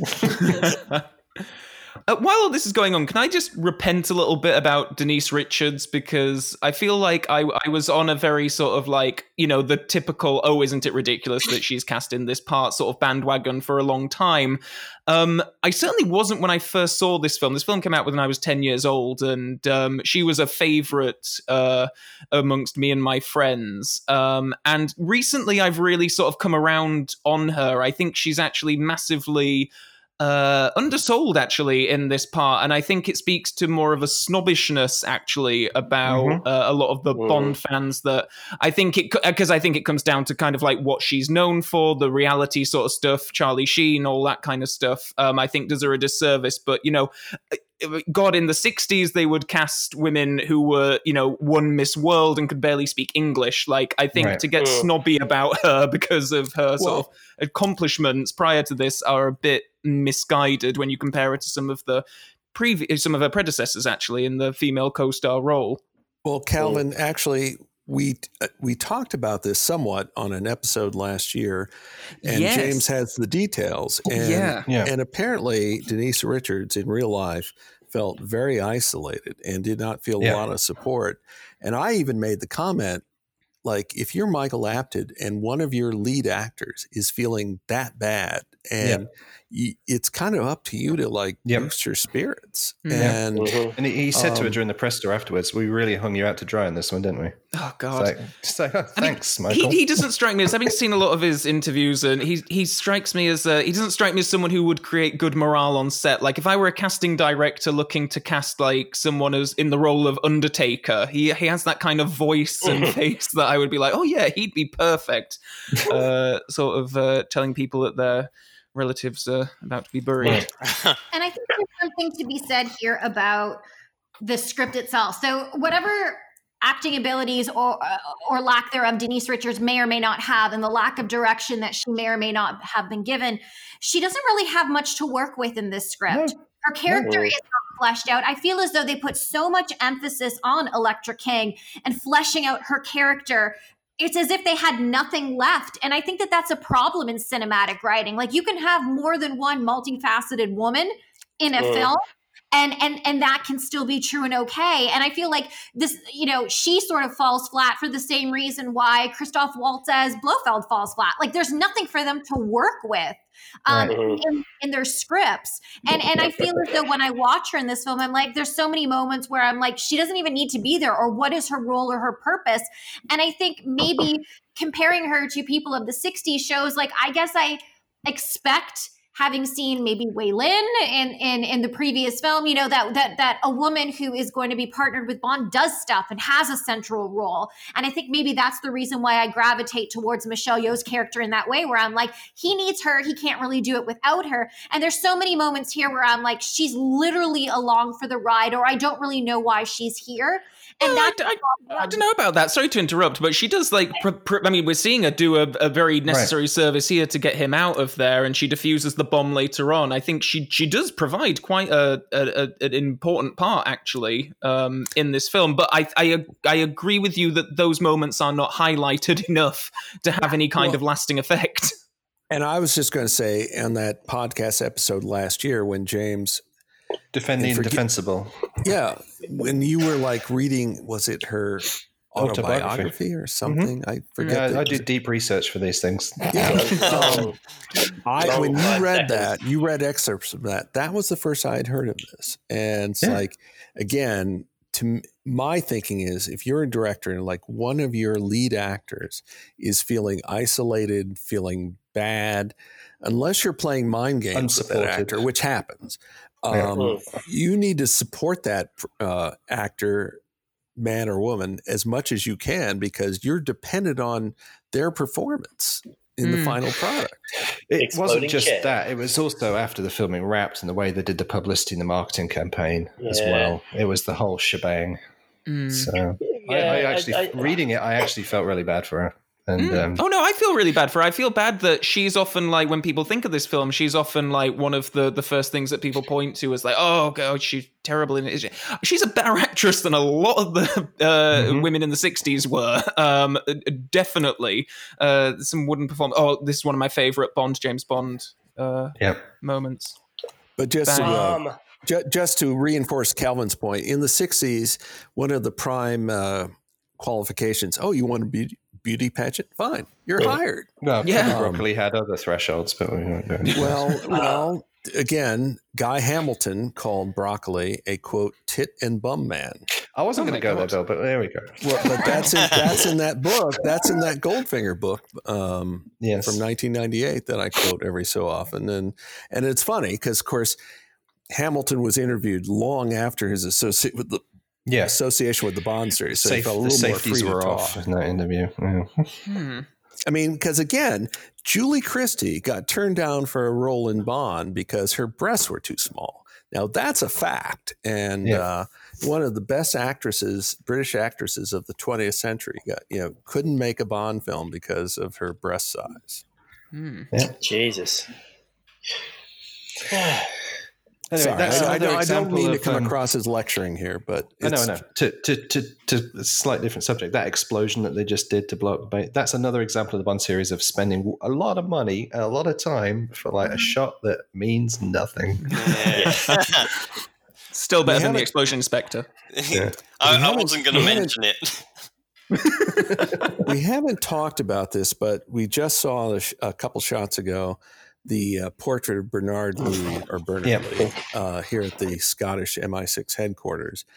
And once this movie came out, the idea that the Bernard Lee M and the Robert Brown M are two separate people kind of took more hold. It was there before, but having that portrait there kind of reinforced it. But it's like it's not definitive by any means. I just point out that this is 1999 and Elektra was using vertical video. Look at the pictures in the Bond series ahead of the time. What about a new Bond? What about a new M theory though? That Judi Dench's M is the same M. No. In fact, Judi Dench M is two M's. Yeah. This Yeah. Knew all about his shoulder. The M of two worlds. This is all very soapy, isn't it? This is. Yeah. Is this what you get when you get Michael Apted to do your dramatic acting? It's just. This scene falls flat for me. I mean, it should work better than it does, but yeah, like Brosnan's overplaying his little gestures and. I don't know. But he doesn't elicit any information from her. He just throws it in her face. I mean, it's not very investigative, is it? Well, yeah, because he's playing it like he's certain of it, and it's like, well, if you're so bloody certain of it, why aren't you arresting her or like doing something instead of just these theatrics? And like when he clicks his finger, something snaps in the victim's mind. It's just, I think Sophie Marceau. Have you actually seen a Bond film before? I think she plays it well. I think Sophie Marceau plays it well, but I think she's a far better actor. I mean, I don't mean to be mean to Pierce, but he's being, it's very Days of Our Lives kind of acting from Pierce. Well, the dialogue as well. I mean, she can take a line like "He disgusts me," "You disgust me," and play it quite sincerely. Whereas I don't think he has that skill. Yeah, I don't think so too. I mean, he's doing a lot of smell the fart kind of acting. And, And I think a lot of the dialogue in this is quite flowery. We're going to come up to a line that Judi Dench has soon where it's something like, kill her own father and attack her own pipeline. Why? To what end? And it's like, no one would say that in real life. It's such a hammy line, and yet she does the line would be, what the fuck are you thinking, would be the line. Yeah. There's just a lot of flowery sort of stuff in this, and Brosnan can't keep Is this up. the end of the handset phones as well, this movie? You do get... This is probably the first film since... I'm going to say From Russia with Love, where Bond really does sort of seem to be out of his depth. Right. Where a villain scheme is happening, and he's not ahead of the curve. So establishing shot of Judi Dench landing in a helicopter, there was a cut scene between this scene and the one we just saw, where Bond and M are chatting outside, doing a walk and talk with all the body bags, and they decided to cut it. We've got pictures of it. But that was was it Milton Keynes or Slough, this Motorola factory? It's Slough, Slough. And they picked the building because it looked like it had a pipe on top of it. Then we get into this weird action sequence with the pig, the little I think that's what they call them, isn't it? Pigs. It's the second time in the franchise. Remember in Koskov in the Living Daylights was in a pig. That's right. So it's I think when you're just looking at a little kind of thing going across a TV screen, to create kind of dramatic tension, it's not, I don't know. And then you get like pictures of sweeping, like panning shots of pipelines, and we're supposed to kind of get the sense that they're moving through it. I love this guy. I don't understand. I saw an interview with him. I think he was on, because he's a comedian, and I think he was on Have I Got News for You or something. And he said like he just shot this Bond movie where Bond does like incredible maths in his head. And he does. He calculates the speed instantly. It's like mental arithmetic was not a character strength of Bond. It's like the multiplication tables backwards to defeat King Tut. Never mind. That's exactly what I was thinking, Phil. That's 56.54 miles an hour.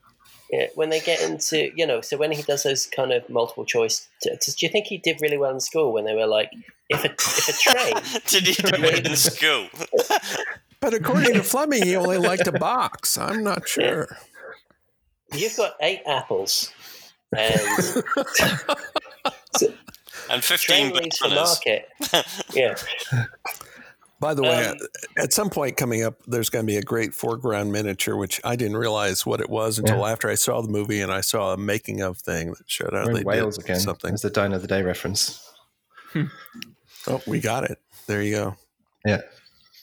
Yeah, foreground miniature on the pipe. It's clever, isn't it? Which one? Which is it? Have we seen it? Is it? It's the established shot of the pipeline. Right. And we've most of this seen was it, then but redone later as there's an explosion, CGI. and that's a foreground miniature as well. Yeah, most of this was CGI pipe. One of the things that really bugs me is when the pipe explodes. We're getting a sense of momentum and travel. They get out of the wrong end of the pipe. Right. Yeah, it's just one of those storytelling things. They got it wrong. And also, oil pipelines don't have internal LED lighting. I just throw that out there. You'll see them. They have these downlighters. No. Oh, God. Yeah, you spoiled it for me, James. You realistic people. Come on. Suspension of disbelief just been shattered by James there. Next thing you're going to tell me an Iron Man armor isn't possible. Come on. This David Arnold track, by the way, is one of my absolute favorites. I recommend it for if you have a time constrained task to do. Putting this on in the background really does sort of motivate you faster. Okay. Well, I know David Arnold said, like, when he did Tomorrow Never Dies, he like gave everything he had. And he like, because he couldn't assume he'd come back. And then like toward the end of it, like Michael G. Wilson said, like, what are you doing 2 years from now? And you know what? I know some people don't like David Arnold. I think he's fine. I think he's great, actually. And I think this is one of his better ones of his Bond scores. People don't like David Arnold? Yeah. For real? I think that he's just been like a godsend to the Bond franchise. Mm-hmm. Yeah, I agree. In fact, a lot of people, Lisa, don't like him. A lot of people don't like him. But, you know, I'll take Lisa's comment a step further. I don't think he's been treated very well post Quantum of Solace. I think that's true too. Yeah. No, he's done some great work, and for me, Casino Royale and Quantum of Solace especially, it was amazing work. Well, for the most part, I think David Arnold threads the needle between evoking John Barry while still doing original updated stuff. And that sounds easy, but it's not easy. And I understand why people get upset about why don't they bring him back? But that gets into directors and all that stuff. So could we fairly say the only composer in 20, 30 years that actually celebrated using the Bond theme? Yeah. Oh God, yeah. And I think, for GoldenEye, for me, what's missing from GoldenEye is an Arnold Bond score. It's the reason why when I turn on Tomorrow Never Dies, I always sort of have a refreshing, like, this is what a Bond film is supposed to look like and feel like. And I really love that he gives that sort of essence and that continuity. So I mean, I'll fight anybody. I think I don't know for sure, but I think it must be one of the reasons that I don't rate GoldenEye at all. I just find it kind of just very flat, and music for me is very, very important. And if I watch a film, and especially some TV shows, they don't really have much music, and I really miss it. I just think there's something that should be there that's not. So I think probably if GoldenEye had some decent music, probably I would see it in a different light. Well, just real quick, I grew up, because I'm old, at a time guys like Lalo Schifrin and Jerry Goldsmith were doing TV scores. And it's like with like many fewer pieces, many fewer musicians than they would get with a movie, and their scores still sound great. And music is very important. And anyway, I'll just leave it at that. Yeah. I think Judi Dench is acting the shit out of that scene. So they're getting out the wrong side. Yeah. Either they crossed the line which is an egregious thing to do in filmmaking, or they Here we are. somehow magically come out the other end of the pipeline. The camera crew moved to the other side to get Yeah. a different angle. Yeah, that's- crossing the line and Well, the Crossing the actual line. explosion was a foreground miniature. That was a couple minutes ago, but Bill, perhaps you can answer this. Christmas has a line coming up where she alludes to having some ulterior motive being here. He says, "What are you doing here?" And she says something like, "I'm avoiding those kinds of questions." Was that in a previous draft? Did she end up being an agent or something like that? no, nothing like that. I took it as she's a female nuclear physicist In a male-dominated in profession. a male-dominated profession. Yeah. Probably. I have the script from me, but I have to flip through a lot of pages and not really conducive for that. But no, I don't. She's not an agent. Nothing like that.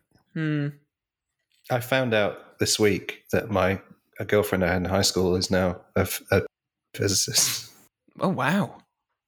Yeah, I'll tell you that story after recording. It's quite And she did that in 3 years. Well, I haven't spoken to her for 20 years until this week, and then we were catching up this week. She also plays the and is in the RAF. I'm not joking. wow, What? Yeah. genuine, Anyway, genuine. I'll tell you Bond- later. And does she make Iron Man armor? Why are we talking about this film? We should be talking Sorry. about that. Like, Right, we'll catch it later. A whole podcast that. I've come up with a new power source, James. You might be interested in it. I did like Christmas Jones's "I don't speak spy" kind of line. I thought that was quite clever. Another reference to Istanbul, because Yeah. you had one in License to Kill, because Bond was supposed to go to Istanbul. So the filmmakers like Istanbul, at least to mention it. And of course, Skyfall as well. Well, Istanbul traditionally has a long history of espionage connections, so I think probably that is part of the attraction. But the whole M being kidnapped thing, it's curious that in Spectre they credited Colonel Sun for the torture sequence, but they never they didn't do the same in this film because the whole M kidnap thing was from Colonel Sun. It was Kingsley Amis. I want my factory entertainment uranium. I was about to say their lawyers told them they could get away with not mentioning that. Yeah. And they were being nice in Spectre. I'm sorry. We mentioned this briefly, and I'll just say it real quick. I mean, there have been a number of Bond films where they've like taken elements of the continuation novels, but it's like locations, things that you can get away with, like because you can't copyright a location, you can't copyright this or that. But anyway, that's my story. I'll stick with it. Yeah, I mean, the only thing in Spectre is that they actually based the dialogue from. They adapted the dialogue from the book. Yeah, and which I guess went a step too far. They went a step too far, exactly. Yeah. The step too far was Control-C, Control-V. Right. Which I wonder if in real life, and I don't know this, maybe Kingsley Amis's estate said, dear Jan Jack, we have some issues with this. So I know we're going wildly off tangent because that's our MO, but Sam Mendes did a podcast recently with Roger Deakins, and about 45 minutes into it, they talk about Skyfall quickly, and he said he had an idea for the third act of Spectre, which got rejected, and they had to scramble to put one together. I heard that. I listened to that. Yeah, and I wonder, but he doesn't specify what the idea was. Nope. No, he doesn't.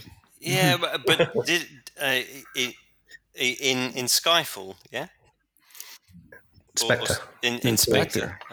He was basically saying in Skyfall he felt like he had a complete story, complete script, and it basically went to plans. And he said Spectre, they started shooting without a third act. He had an idea and they didn't go with it.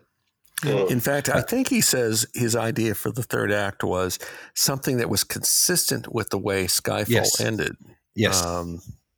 Yeah, and they threw it out. So Which or they didn't run with it. which probably was something like Bond is walking with his walker and he falls down. But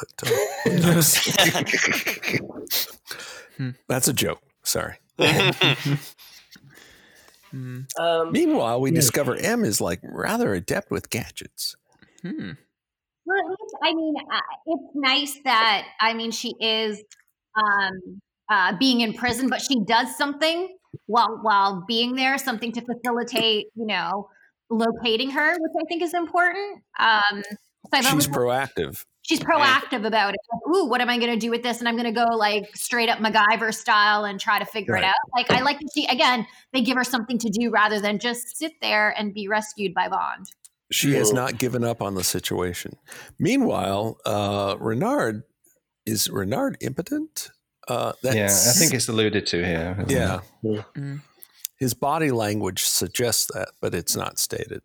I'm mad, so I'm going to like make my fist bloody, even though I can't spell Renard without ED. Yeah.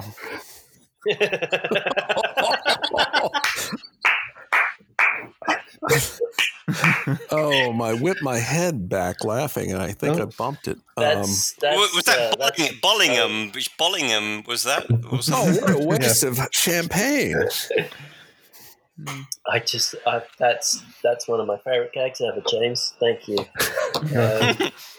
But it's interesting also the kind of the phallic nature of the control rod or the plutonium rod that they use later on. I think it kind of ties into his.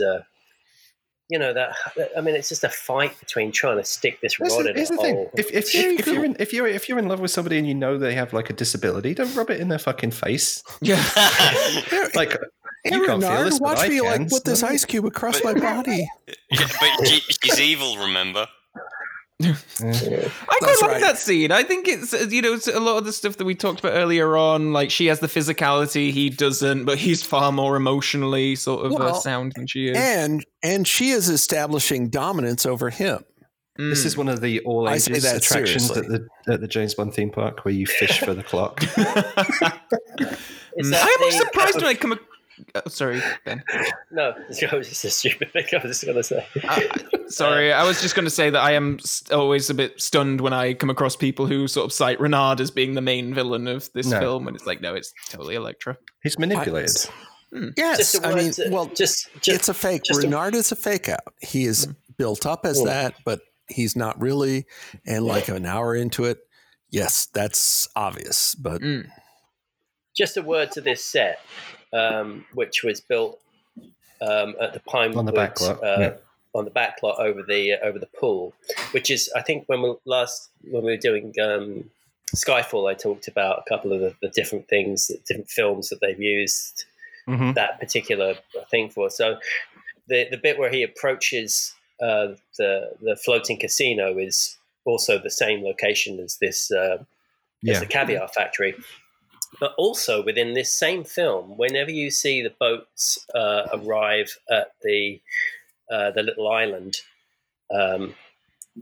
it's all shot on that same set as well, with a blue screen behind it.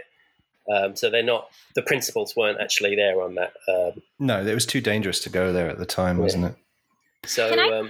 Can I just raise a point back about sex and sexuality just before we start moving like beyond that? I think it's really interesting because sex in a Bond film is defined as being very phallic in nature. And it is largely, not always, pleasure-based, based on sort of the man and so on.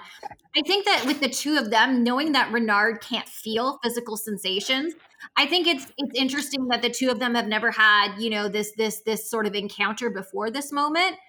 I always find it like a little bit troublesome, like the two of you never got together before this moment. And there is a way, again, of trying to satisfy your partner, even if you yourself cannot feel physical sensation. And so I think it's interesting that it's shown as being like a problem and a manipulation. And I think one of the issues I have is that female villains are hypersexualized. And for some reason, their sexuality and their sexual gratification, like Xenia Onatopp, is a bad and villainous thing. Whereas, just to sort of throw it out there, women do have needs and urges and can be pleasured and in many different ways, utilizing various different body parts.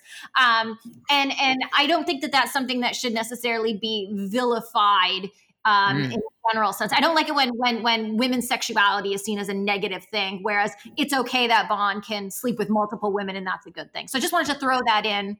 Sorry to back. Yes, I think it's news for a lot of Bond fans. Some. Yeah. Many, in fact. Can I just give a shout out to the filing cabinet that sits there during all this chaos? I think somebody mentions it in one of the commentaries, like it was accidental that it just survives it all. If I can say real quick, this whole sawing thing was originally supposed to be in GoldenEye because at the 1994 James Bond convention in LA, the last thing was this video. Here's what you can expect, and they showed a video of how this worked, and it's like wasn't in the movie. They saved it for The World Is Not Enough, but which goes to show about how with Bond films, nothing ever doesn't get used. It goes into a treasure chest, and like the writer's like, what can we do? Well, let's see what's in the treasure chest. Oh, here's this thing. Let's work this in the script. In terms of audience fake outs, I think this is one of the better ones where we're going to get a car chase. Yeah, I really love this. But at least he might not use the car much, but unlike the Z3 and GoldenEye, at least it gets a Some small use. moment shine. Yeah, exactly. Yeah, because in GoldenEye, it's like it's hardly in there. He shot down a helicopter. Like, okay. Well, here at least they set up the gadgets and then they pay them off, unlike GoldenEye. Right. Yeah. Yeah. The reverse gear on the car. The car's got reverse, so we got to see it go backwards a little bit. So that's quite exciting.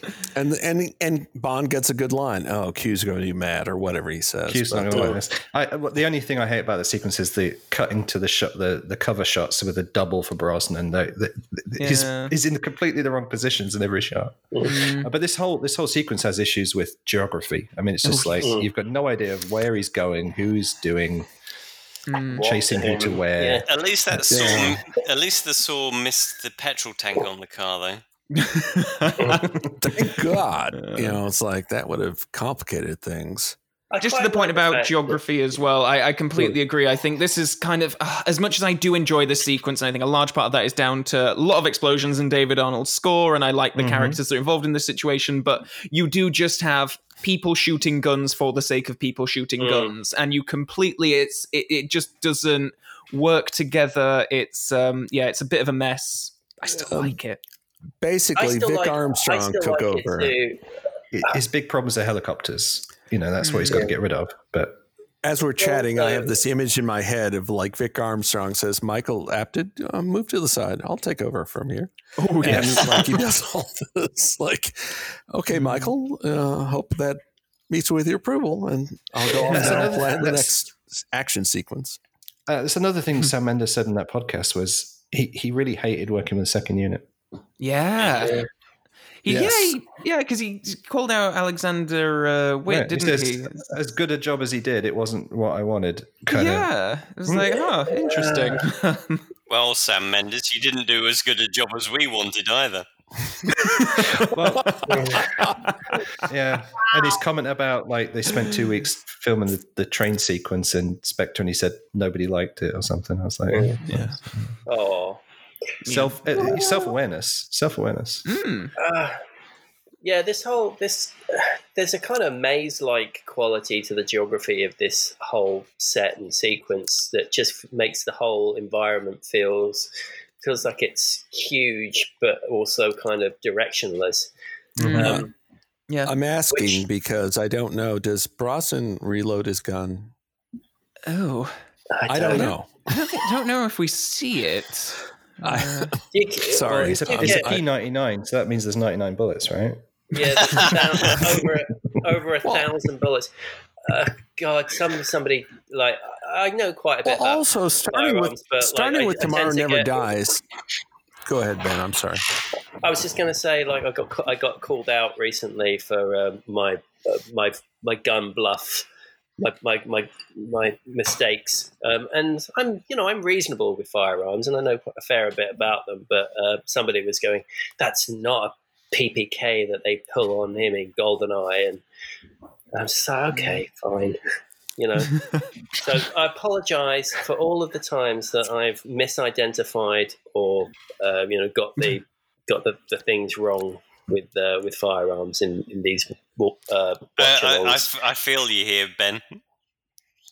It's like the last thing I care about. I really don't. I know that some people are firearms experts and get quite into that sort of thing. I'm just like, if it's either a small thing with a few bullets or a big thing with more bullets and faster. Yeah, I know.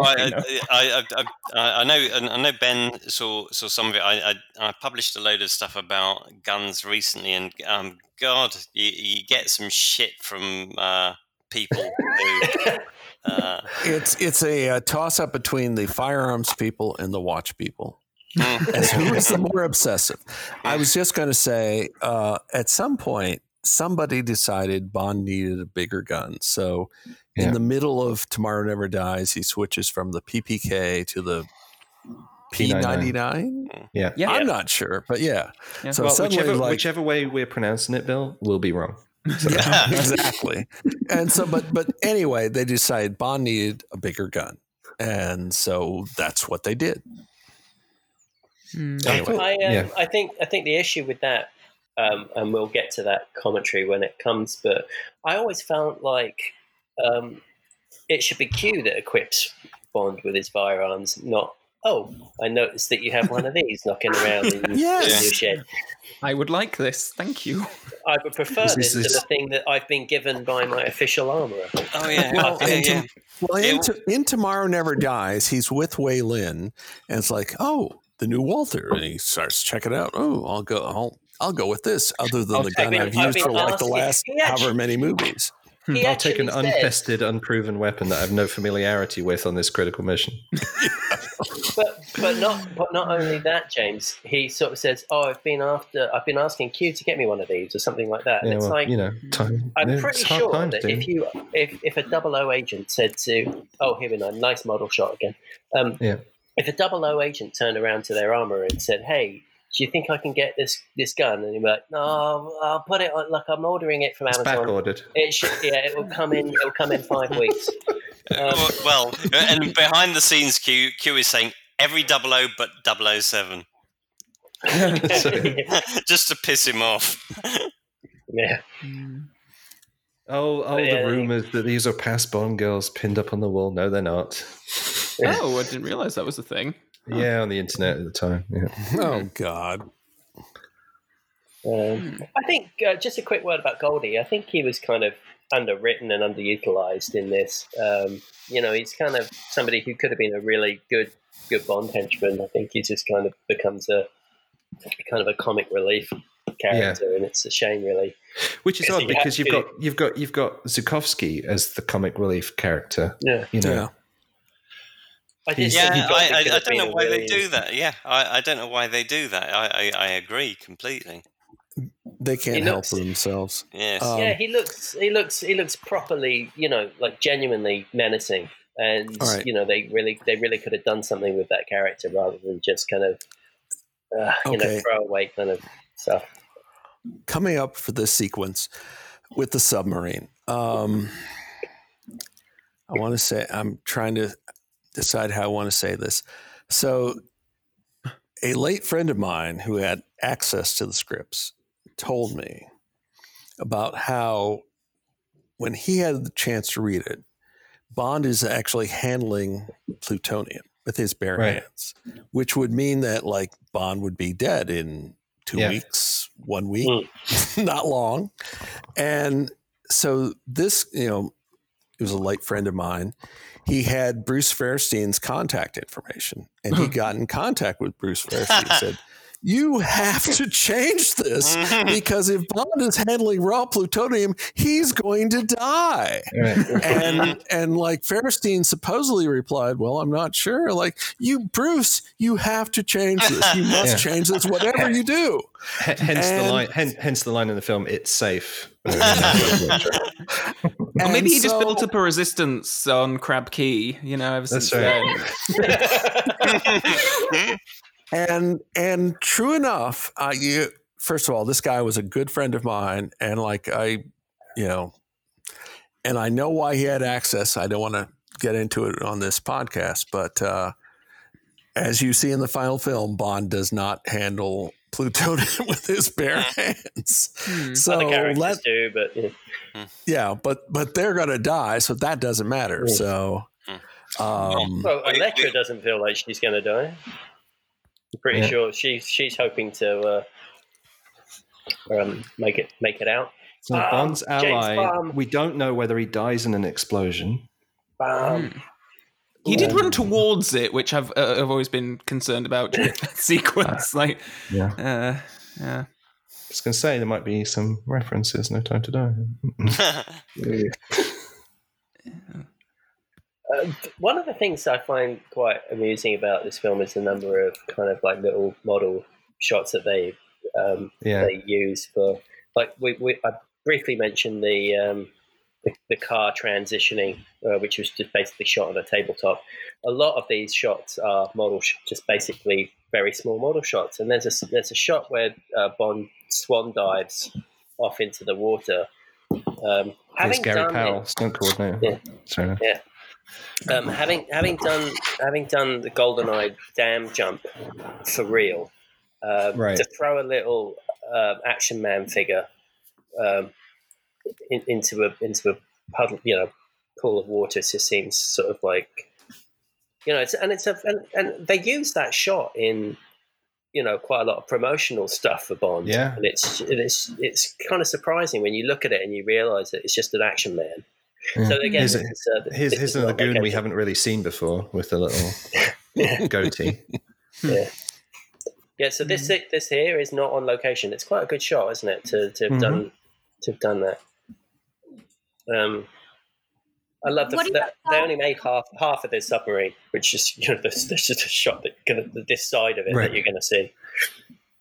I'm wondering what your thoughts are on Elektra King's dress, because there are a lot of scenes when you look at some of the iconic images that come out. It's her straddling Bond on the little sort of sex torture thing. And this is a dress that is, you can see through it a little bit at the top, but it's got some sort of like flower elements. I don't know if she's trying to be presented like Eve, being sort of this temptress. Any sort of thoughts on it? Do you think that it has aged well? Because I think that it's probably one of the most iconic images. I think it's beautiful. Yeah, I think it's a beautiful dress. I think it's an absolutely beautiful dress. And I think it's lasted well. I think we're also about to see how that earpiece of hers, that was CGI as well. Because that shows how her earlobes have been cut off, and that was CGI. Another Majesty's connection. I was just about to say this is what connects it to Majesty's, is the earlobe. I quite like this little torture chair thing as well, and people kind of think that the title of the movie is fairly shoehorned in by Pierce in this scene, but I quite like it when he says it. I think it doesn't feel too bad to me, and I quite like the one final screw line as well. I just like how Elektra just had this hanging around in a place. Well, as she says, they were digging around here and they found some very interesting artifacts. And she, I mean, this is only a temporary residence. Maybe she was like, just in case I need this. I think Brosnan's pain face kind of spoils this a bit. This is what really started that whole thing, I think. Yeah, and it's easy to see why. Because I think it's quite nice, like going back to Fleming, like that often Bond is tortured by a villain in some elaborate way, and the films don't often do that. No, not up until now. Yeah. Not up until this movie, yes. Yeah, so it's nice to see that, but oh god, looking at his face now. Yeah. But it's very clever. It's a very clever choice for the film because it's bloodless, right? And there's no sharp bits or guns or flames. Can I say I live in Catalonia, and apparently this is a Catalan garrote. Because it's a particular garrote where there's a bit in the neck which goes into the back of the neck which breaks the spinal column. Right, and they have those insert shots every time, with each notch or whatever you want to call it. I have no problem with this scene. He kind of plays it like he's gasping for air and choking a little bit, which doesn't make any sense. But I also want to say that I get on very well with all my Catalan friends. That's good. I'm glad to hear that.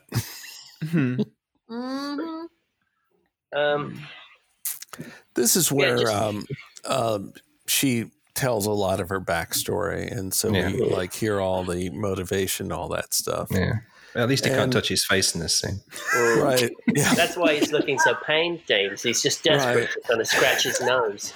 Yeah, all we need is a light bulb above his head. Oh, that's what's happened. This is to go back to the whole ED thing with it, Renard. I think this is what led me to believe that was a thing, because she's taking pleasure here and giving him a boner against his will because of the strangulation effect. Yeah, it's.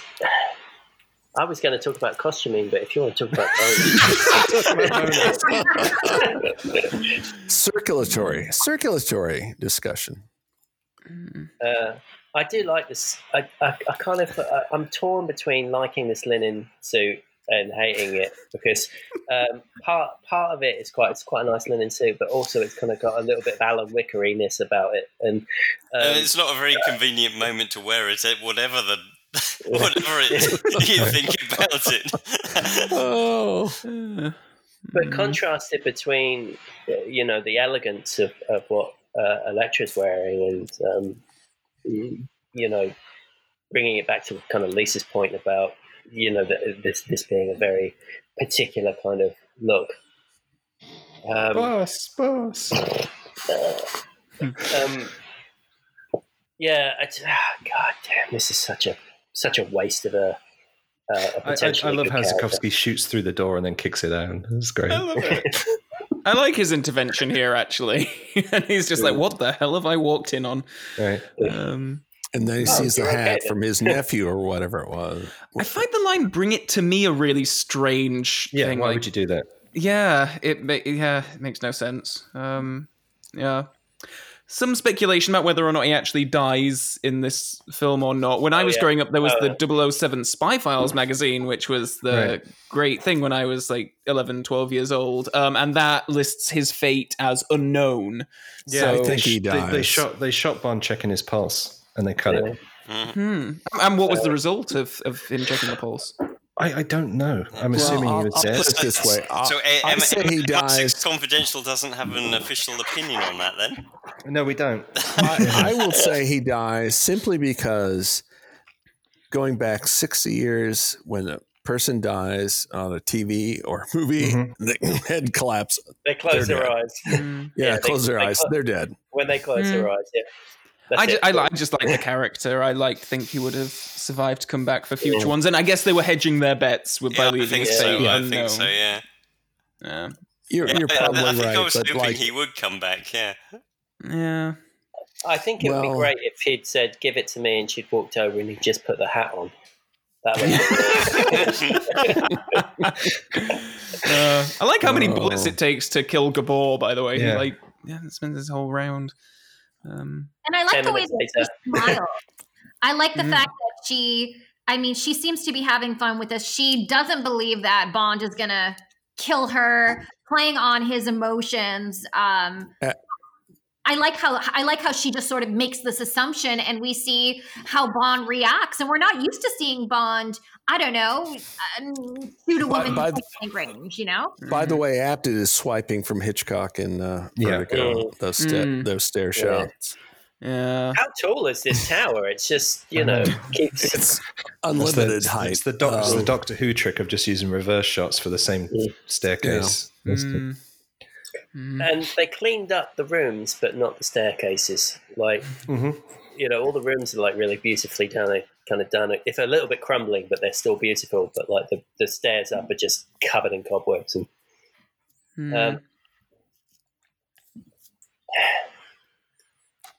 in the game, Electra has. In the game, Electra has M at gunpoint here, which gives you some urgency to kill her, but not in the film, obviously. You won't kill me, James. Well, if I have to.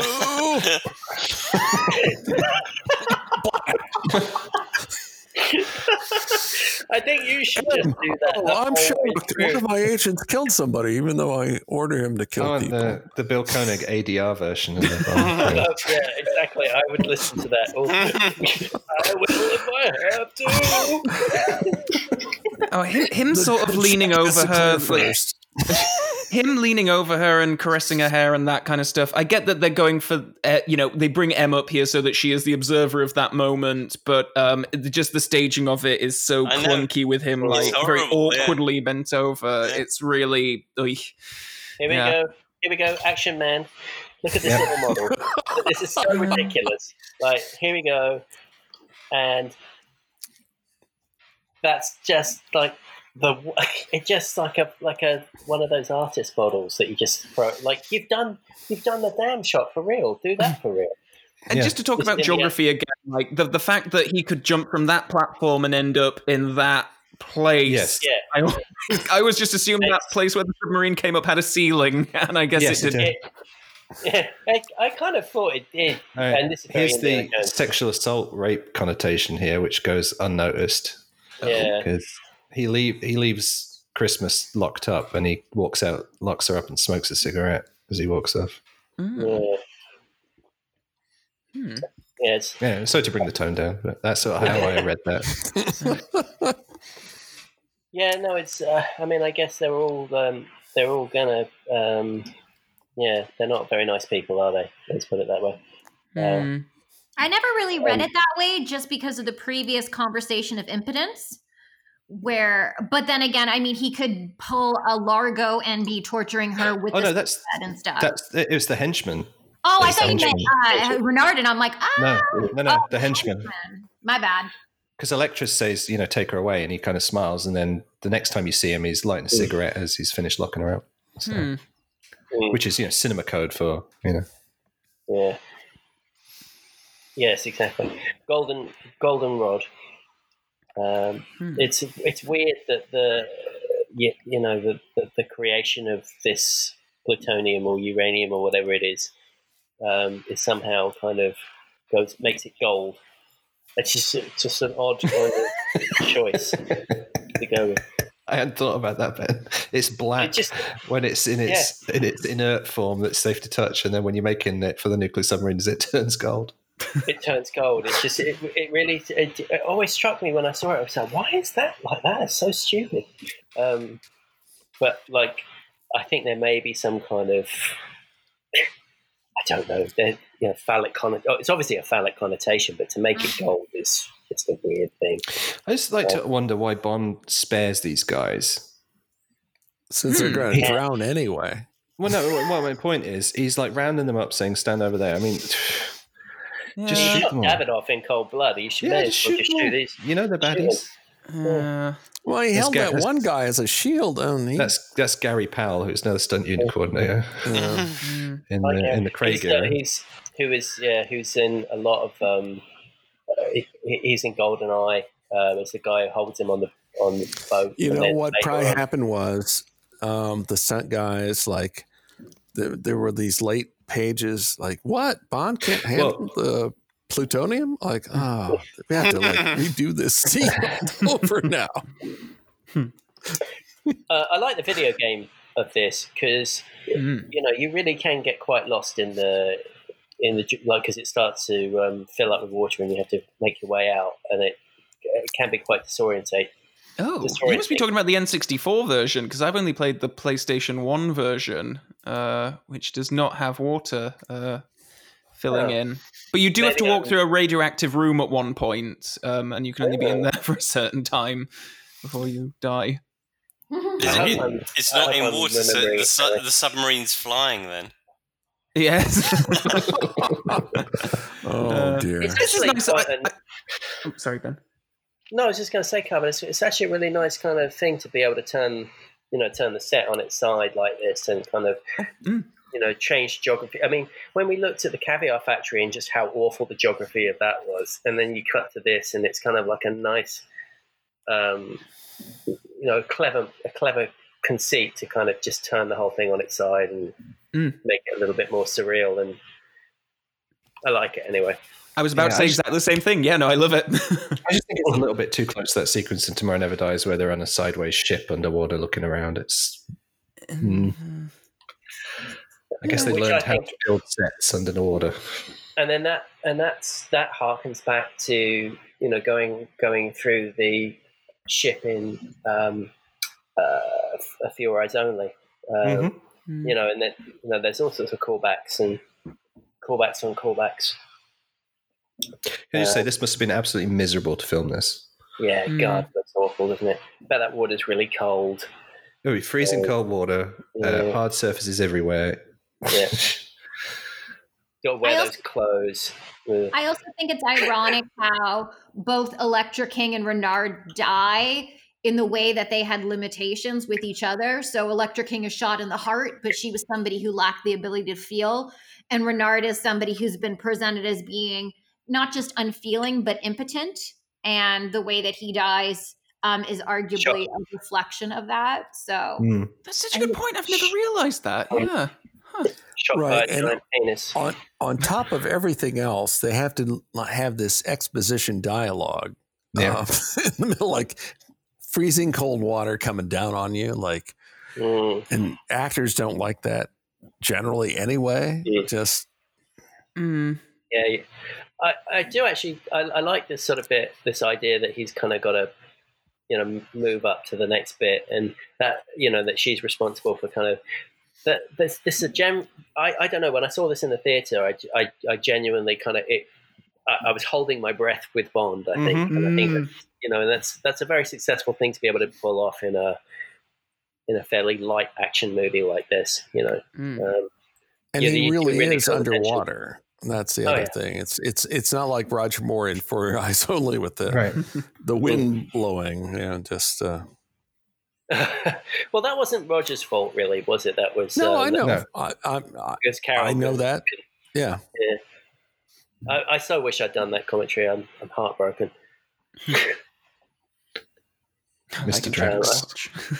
Well, but you can tell he's really underwater by his hair. And, it's not, you just can. So no, it's great. I just think that the thing is also that he's out. He has no control over it. So that's the tension for the piece. It's just that like normally Bond can get out of anything, but it's not his. That feels like a genuine gasp of air, doesn't it? Yeah. Yeah. Nice. And either Renard isn't feeling the water coming in. I guess it'd be coming in anyway. Yeah, he can't hear either. No, he's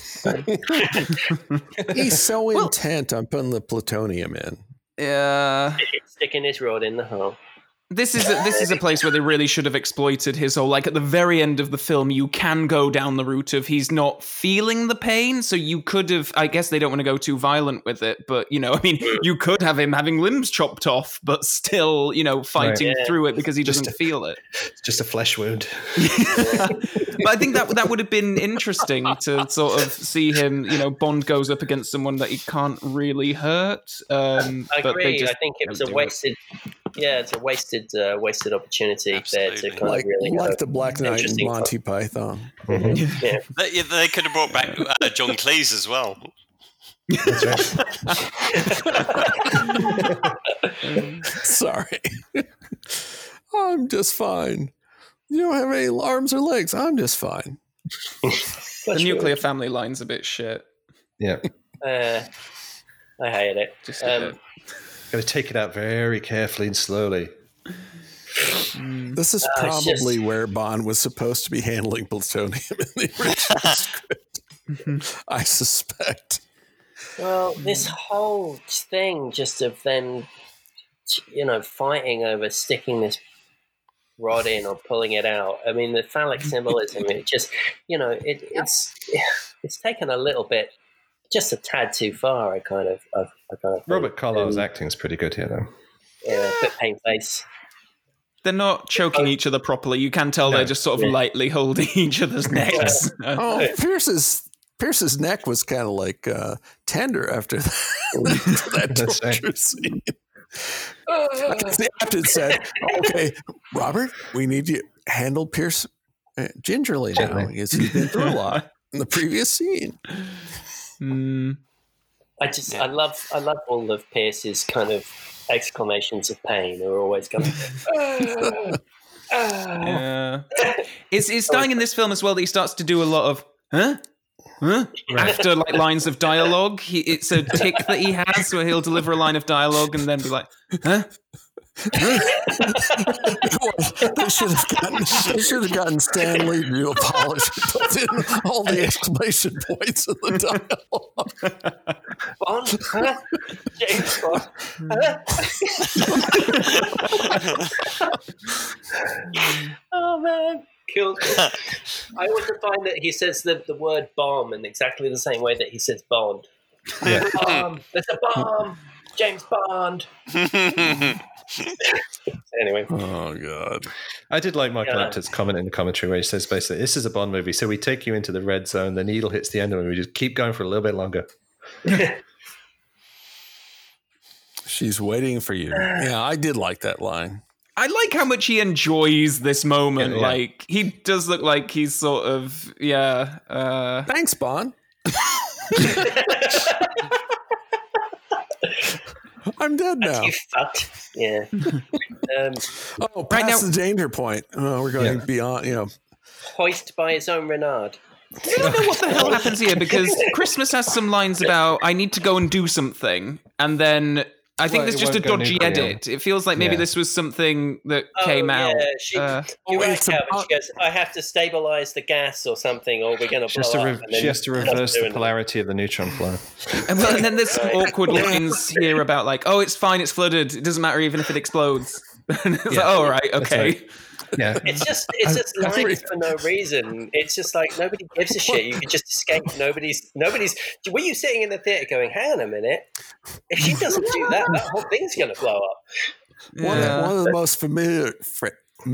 One of the most familiar phrases in the '60s was, "We have to reverse the polarity," and that's kind of what this is. Like, what's that mean?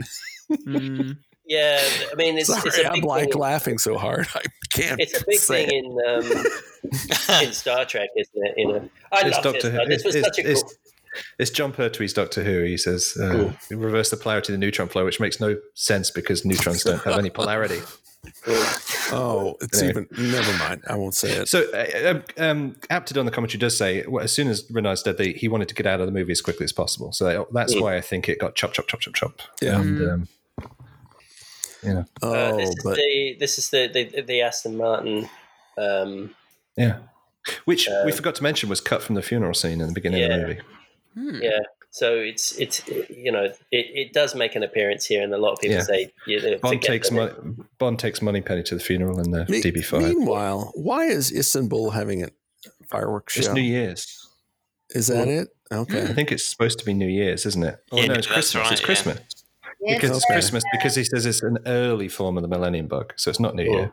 Okay. So again, this is a Christmas. I always tell people this is a Christmas Bond movie, and they're like, "Oh, yeah, just because the character's named about it." No, it's because it takes place on December the 24th. No decorations. That's right. They didn't get a chance to put the tinsel up in the Scottish headquarters. 007 escape button must be an early form of the Millennium Bug. Yeah, at least his best line in the movie, but yeah, funny that they gave that moment to him and not Desmond. But yeah, come January 2nd, it dated horribly. Yeah. I find this ending groan worthy. Horrible. Yeah, it's terrible because the only reason for giving her the name Christmas Jones is for the joke at the end, which is pathetic. But I will say, with the end titles, they have an overture of various music from the film, which I do like. And it's the only time they've done this, I think. There was a song that was supposed to be the end credit song, wasn't there? But David Arnold sort of said that it was described as a wrist slasher. So they decided to end the film with the Bond theme instead.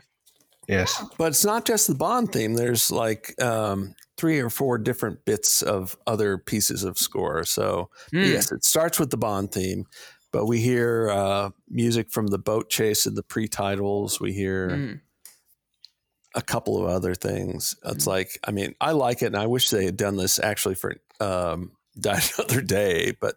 And I guess David Arnold did submit a version for that, but instead they went with an alternate Madonna theme. So Only Myself to Blame was supposed to be the song over the credits by Scott Walker. Yes, Scott Walker. Yes, which is on the soundtrack album, the original. After the shit that Experience of Love took on GoldenEye, I think Arnold made the right choice. Oof, yes. Yeah. Because you got to go out on a high. People leaving the theater. Yeah. Well, could you imagine following up the line "Christmas only comes once a year" with like some very sad, melancholy song, which apparently was written from the perspective of a lecturer and all this? It's like, oh no! Thanks to all the construction crew. And here's what I think. Oh dear. I just think we just need Bill just doing Electra's lines. ADR. just if you could, that bit where she's just like being shot and she's lying there. He goes, "I'm dead now." It's just, you mean like the Electra's inner monologue? Yeah. Through the film. I think we gave up on the face touching hand in pocket drinking game. Third act, there's like nothing. Yeah, I was looking out for it. I was waiting for my cue, but there's nothing. I'm sober now. Intelligent. Right. I forgot. I think usually you're so drunk by that point anyway. You give up. I think there was a couple that we let slide, but I think it's okay. It's a challenge to go through it and find them all in real time. So by my count, there were 4 Lamonts in this film, like 3 in the main titles and 1 in the end titles. Michael, the brother of Peter. Yeah, he heads up the model unit in this. Yeah. Nepotism. Which is the point of Bond. Isn't that the whole film industry? Music assistant Greg Wilson. But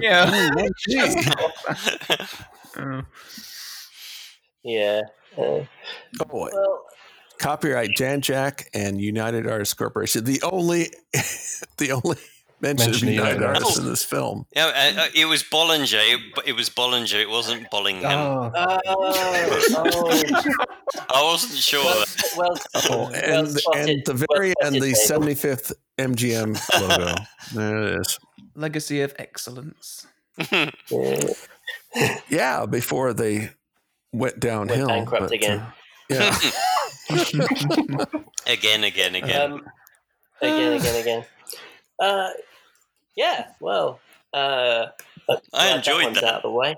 I really enjoy. Oh yes, David, I remember you're a fan of this one, actually, aren't you? It's my favourite of the Brosnan films. Yeah.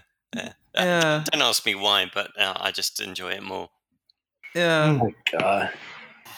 I'm in David. I'm in Camp David. I mean, Camp David. Spending the weekend with Trump or something. That's right. I think that was when Eisenhower was president. But, I think GoldenEye is the better film, but I enjoy What Is Not Enough a lot. I'll say this. I think David Arnold really stepped up. I mean, I thought he did a great job the film before, but like when he came back, he didn't rest on his laurels. I think he did a great job. And I know some people disagree with me, but that's my story. I'll stick with it.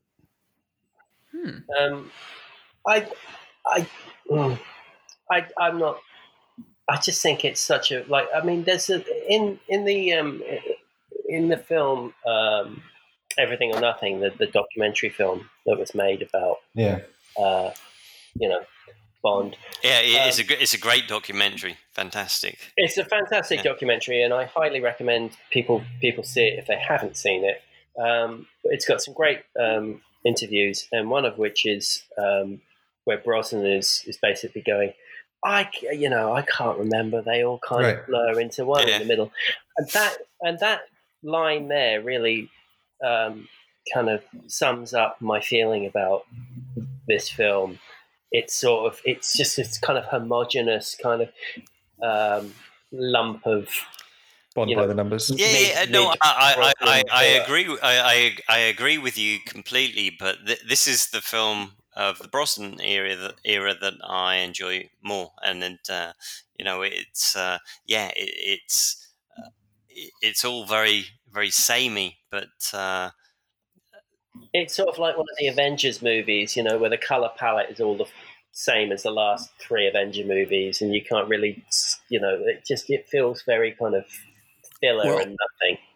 If I can say this, I think this is a precursor to the Craig films in that there was an attempt to make it more dramatic, to make it more different. Now, I think one reason it wasn't as different was Dana Broccoli was still around to keep an eye on the kids. So they couldn't go as different as they might have wanted to do. That's an interesting point, yeah. But I think the fact that they chose Michael Apted, whether he was first, second, or seventh, whatever it was, choice, it's like Once Upon a Time, he wouldn't even come up as a 10th choice. So I do think it was a toe in the water. Yeah, very much so. Very much so. And so I'll Bond being injured, M being central to the plot, attack on MI6. I mean, yeah. We're down now to just one Brosnan movie, which is Lisa's favorite. Yeah, I'm waiting. Can you vote for my favorite movie, please? So, Calvin, this was your choice. It was. Has this always, since you first saw it, always been like prime Bond, or is it waxed and waned and gained and lost? If anything gained, I absolutely love this film, and I think it's probably the most underrated Bond, probably second to Octopussy. I really love this film, and I'm very much aware that a big part of that probably comes from when I was becoming a Bond fan in my adolescence. This was the new one. This was the one that was coming out, and when you're 10 years old, the newest is the best, and I'm sure it does play better to 12-year-olds than it does older age categories, but I've always really liked it. I know the action always works with me. I can understand people complaining about, this is a scene too much, we don't need all this, and I can see that, but I enjoy it. I really like what they do with Elektra King. I think she's one of the strongest villains in the entire series, and I appreciate when the Brosnan films do kind of turn a preconceived notion on its head, and I think they do it with Paris Carver as well in Tomorrow Never Dies, where it's like taking... what would it be like if Bond met up with a former flame from another adventure? Or here, what if the Bond girl is the Bond villain at the end of it? And I think it's nice and interesting when they do those things. I think it really works for me. It's one of my go-to sort of chill out and put it on. And yeah, some of it's silly. Brosnan's acting isn't great. And some of the more dramatic scenes suffer from, I think, a bit soapy direction. We have a couple of slaps in there that feel like they should be you know, Dynasty or Dallas or something. Well, yeah, no, it's like after Judi Dench slaps Elektra, it's like and get out of my pub sort of moment. She does a Pat Butcher on Elektra. But that being said, I love it. I love it in spite of its flaws. Christmas Only Comes Once a Year gets a good laugh out of me. I really, really like this film. And for the prosecution, Ben Williams. I just want to say that I think that I like the story. I think that there's a lot of interesting ideas in it, as Calvin says. You know, the dichotomy between, you know, the two lead villains, and I just think it just wasn't executed very well. And I think all of these wonderful, and in a way, to have really good ideas and not do them well is kind of worse than having no ideas and just having something showy like Goldfinger or something.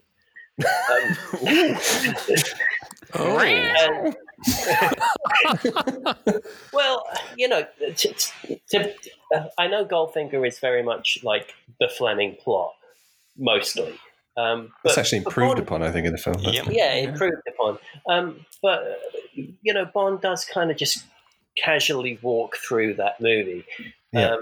Whereas this, you know, Bond is more involved and there's more interesting kind of character dynamics. There's kind of things that you're exploring, relationships that you didn't have before. There's lots of really good stuff going on in there. It's just, as Calvin says, it's just kind of presented in a very kind of soapy way. And I think the thing is that I don't care about Elektra and I don't care about Renard. I don't care about their relationship. And if I did, I think it would be much more interesting and a film that I could invest more in.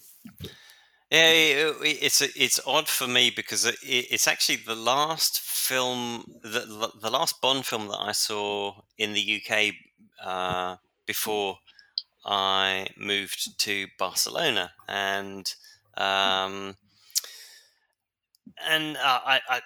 don't know if that makes any difference on the way I see it now or not, because then obviously the first Bond film I saw after moving here was Die Another Day, which is a whole story. But and I didn't particularly like it at the time. I just found it the same kind of kind of bland storytelling as the two previous movies with Brosnan.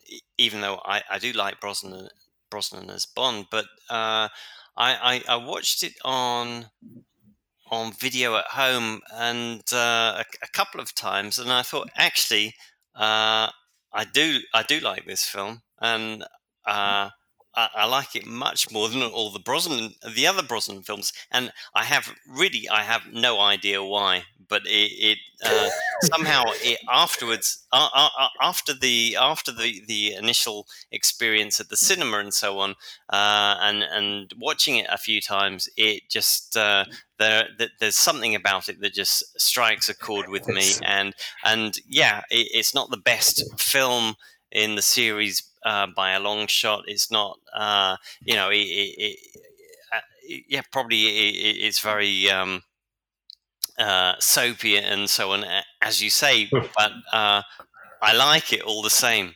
So, and I there's no way that I can explain that. It's just I do, and that's it. I respect that, though. I like both those comments of like, I like what I like, and maybe I can't explain why. I think nostalgia and how we watch films and where we watch films and what they conjure in us. Maybe it's feelings of youthfulness. Maybe it's feelings of a different time, place, and space. I think all those things influence our preferences and what we feel about films. So I feel that way about so many of the Moore era films, because to me, it was about watching them and laughing along with my dad, even though I can tell you everything that's troublesome and problematic with them, but I still like them regardless of that. And so I think that there's something that there's sort of like a purism of pleasure that comes from nostalgia that really does shape the way that we engage with and feel about these films. As for me and my feeling about this film, one of the reasons why I look fondly on the Brosnan era films is because I feel as though we have a repopulation of the world of Bond with women in a variety of different spaces and roles. I see a strengthening of women as partners to Bond. Some of them are more co-heroes than others, but we also see the return of female villainy, which is pretty much gone throughout the Moore era, where there's a centering of Bond and his relationship with the Bond girl and or domestication of the Bond girl. And there's less challenges to Bond coming from women from the outside. So I like the Brosnan era because there are women challenging Bond. And I think this is a film that stands up because it has a female as the primary villain. And that's something that hasn't happened before. And it's not really happening since. I don't really look at the Craig era and sit there and be like, where are my villainous women at? I mean, I can talk when we get to Casino Royale about the representation of Valenka, which I have serious problems with. Bond's probably most dangerous mortal ally and the way she's presented. But we'll leave that for that commentary. But I think for me, Electra King, just like last week, Tracy DiVincenzo, those are the reasons why I connect with these films as a woman who watches these films. I don't always connect with, say, Bond and his desire for adventure and experience, but I kind of sometimes connect with the women and their quests. So I think just for that reason, this is a film that should be on more people's radars, at least for a second viewing, right? Give it another shot just to see what the film is trying to do, particularly with women in the world of Bond. If I can say, just to reinforce my previous comment, like I said, Dana Broccoli, Albert Broccoli's widow, was still around. She didn't pass away till 2004, I believe. So Michael Wilson and Barbara Broccoli they're doing the heavy lifting, but Dana Broccoli's still around, kind of keeping an eye out on Cubby's legacy. And in a way, I think this is like a transition film between the 20th and 21st century. Right. And it's uneven as a result, but I do think it is a transition. I hadn't really considered that, but yeah, it's a good point, Bill. Was at a time when we didn't really know how that was going to work, that segue was going to work. It's, and it was also advertised that way. Yeah. That this is the last Bond film of the millennium. And, as we head into a new millennium and as the clock ticks down to the millennium, I mean, it was all over the marketing materials. Rewind 20 years, everyone. Did you predict this century? Right. Right. And a lot of the stories, building up to the publicity of this film, talked about that anecdote. I read it like 3 or 4 different versions about Barbara Broccoli calling up Michael Apted, like, are you sure you want me to direct this? Oh, yes, we do. We want to do a change. So, yeah, that was part of the publicity at any rate. Yeah. I always feel Brosnan got a little bit shortchanged in his scripts. Massively, yes. I agree. Well, like I mentioned earlier, I mean, this was very much a tag team, and I think it's kind of uneven as a result. Did it benefit? Well, I mean, I think at the time after the film came out, Brosnan was talking about like 2 years between films isn't quite long enough, and I think that's shown in the uneven tone of the script here, right? The rush to rewrite the end and polish it up and stuff. I think they could have done with a little bit of extra time. Not that I'm saying the extra year helped Die Another Day in any way. Right. It's not always, not every extra year helps the story. But maybe if you'd seen it a year before, you'd have a different perspective.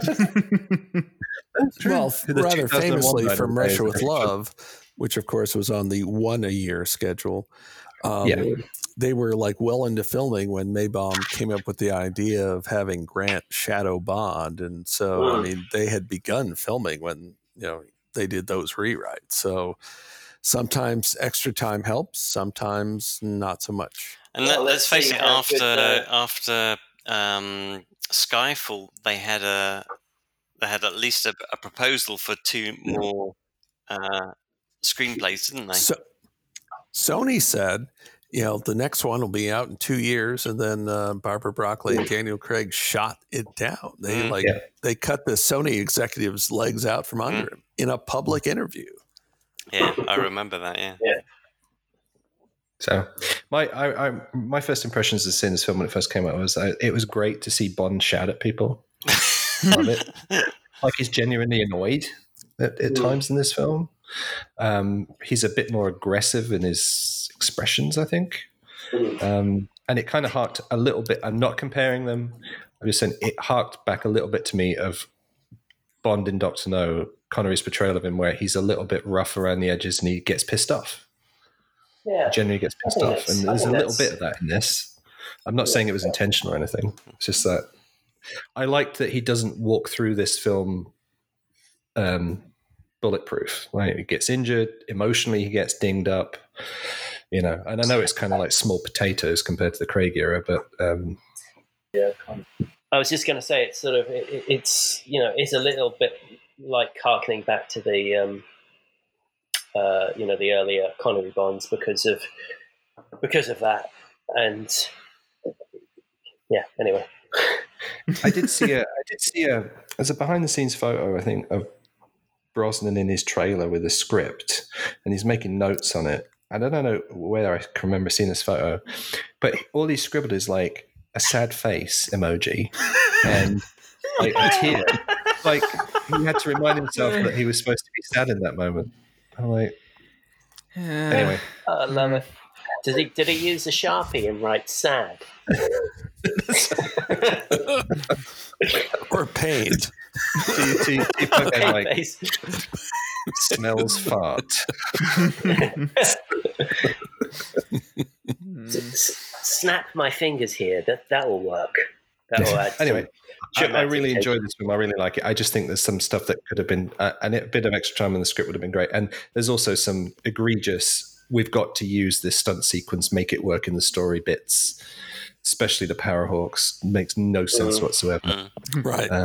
Right. And the tree cutting things in the caviar factory. It's just all hangover stuff, Right, yeah, because like I mentioned earlier, the tree sawing things were like from 2 movies ago, which we couldn't fit in. It's like, time to use them. Got to get them in. Yeah, which I don't like. Didn't handle the plutonium. Don't handle the plutonium. Whatever you do, don't do it. And the gadgets are a little bit. It does this.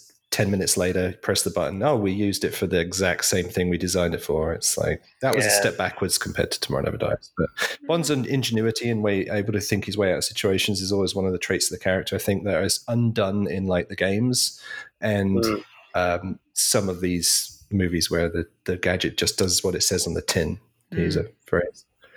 I agree. I think that's one of my favorite things about Casino Royale is the introduction of Bond during the chase sequence with Malacca. Is just him outthinking, or not, or at least he's kind of applying lateral thinking. Yeah, innovating to get.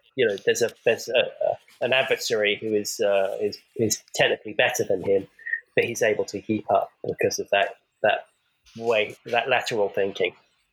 And I think it's part of Bond's character. And I think in this film, there's very few instances where you can kind of point to kind of lateral thinking or even I think the only moment in the whole film that I think that's like that, Ben, is when he's in the toilet on the plane where he's like, oh shit, I've got to make myself an ID card.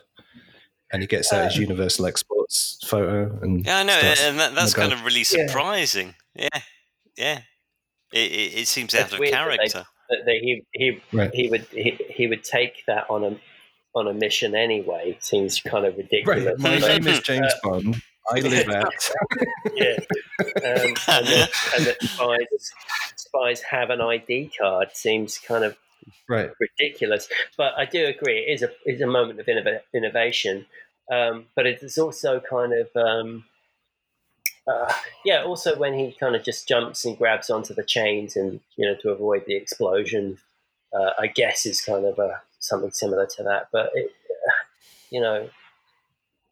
I don't know. I just think it just feels very pedestrian, and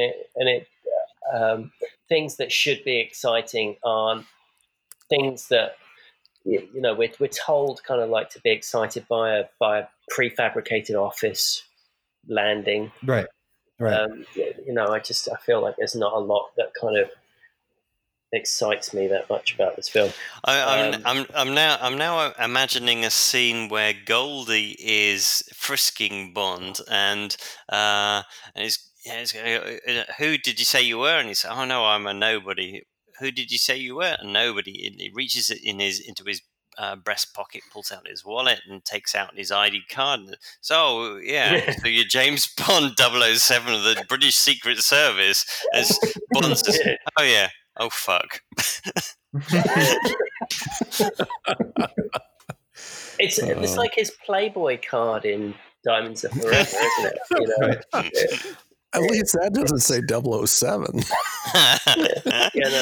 Leave that to his camera that's got that written on there. But yeah, I don't know. I agree, James. It's kind of like it's a nice little touch to have. Look, that's one of the sequences I actually do quite like about this film is where, and we said it when we were watching it, that he's kind of just playing it by ear, and I think there are some nice Bondian moments. To be honest, I feel like I preferred the video game to the movie, and the controls for that were shit. It was better on the N64, Calvin. It's way better on the N64. Oh yeah, I haven't played that one yet. It's way better game than the PlayStation version. Yeah, I've played both. Yeah. I don't know. All I can say is that it was not. I enjoyed watching it with you guys far more than I do kind of watching it on my own.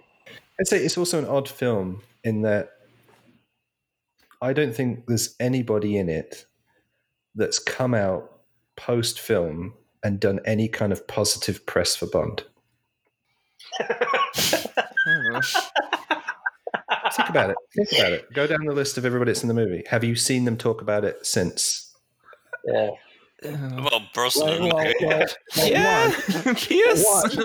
Desmond was killed in an auto accident like a month after it came out, so it's like he wasn't gonna be available. Usually one of the two of the cast members will be like interviewed on like whenever there's an anniversary or a new movie coming out. You see them pop up at the premieres and stuff. Yeah. And then like Pierce Brosnan says, well, anything after GoldenEye is a blur. So it's like, okay, that's not a vote in favor. And then like Denise Richards, oh, I was so alone and I was maltreated. Well, that's not an endorsement. So I'm talking like 5, 10, 15 years later. It's like, but it's not like Sophie Marceau speaks up. Oh, that was one of the best moments of my career. Like, well, that doesn't happen. Did I do a Bond movie? I can't remember. Michael acted, well, I got some offers after I did it, so that's about the closest you get. Yeah, didn't he direct the Chronicles of Narnia film that killed that whole franchise? It's well then. Yeah, I think that really with and this is not to denigrate him too much, but I think with maybe a different director, you might, because I don't think the story or the script is really terrible at all. But I think a different director would have given us a very different beast, and I'd be interested to know what this film would have looked like if Campbell had come back to do it. I'd say Vic Armstrong in the second unit really, really delivers some solid stuff. Don't know. He's in very. Vic has been doing that for so long, and he's so comfortable and capable of it that it really does. It marks a real difference. The second unit stuff is fantastic. I mean, apart from the Parahawks kind of stuff being, I think that just came down to the fact that they were very unwieldy and didn't really do what they were supposed to do. So it's very difficult to kind of create a sense of dynamism and with a vehicle that doesn't actually turn. You know what, Ben? You know what we should do after suffering that? In the next one, let's use holographs. Yeah, that's a good idea. Yeah. because that'll rectify that problem. Unwieldy vehicles that can't turn properly. Yeah. Double down. So do we want to nominate the next one? Yeah. Okay, I'm going to say next week is my wife's birthday, and so I'm going to be cooking her dinner, so I'm out. So, all right. This is when you nominate Spectre. I thought that was leading into, and her favourite Bond film is this one. Actually, her favourite her favourite Bond film is Casino Royale. So I won't nominate that one because I'm out. So I'll sit the vote out, I think. Unless all right, Calvin, do you want to adopt David's vote?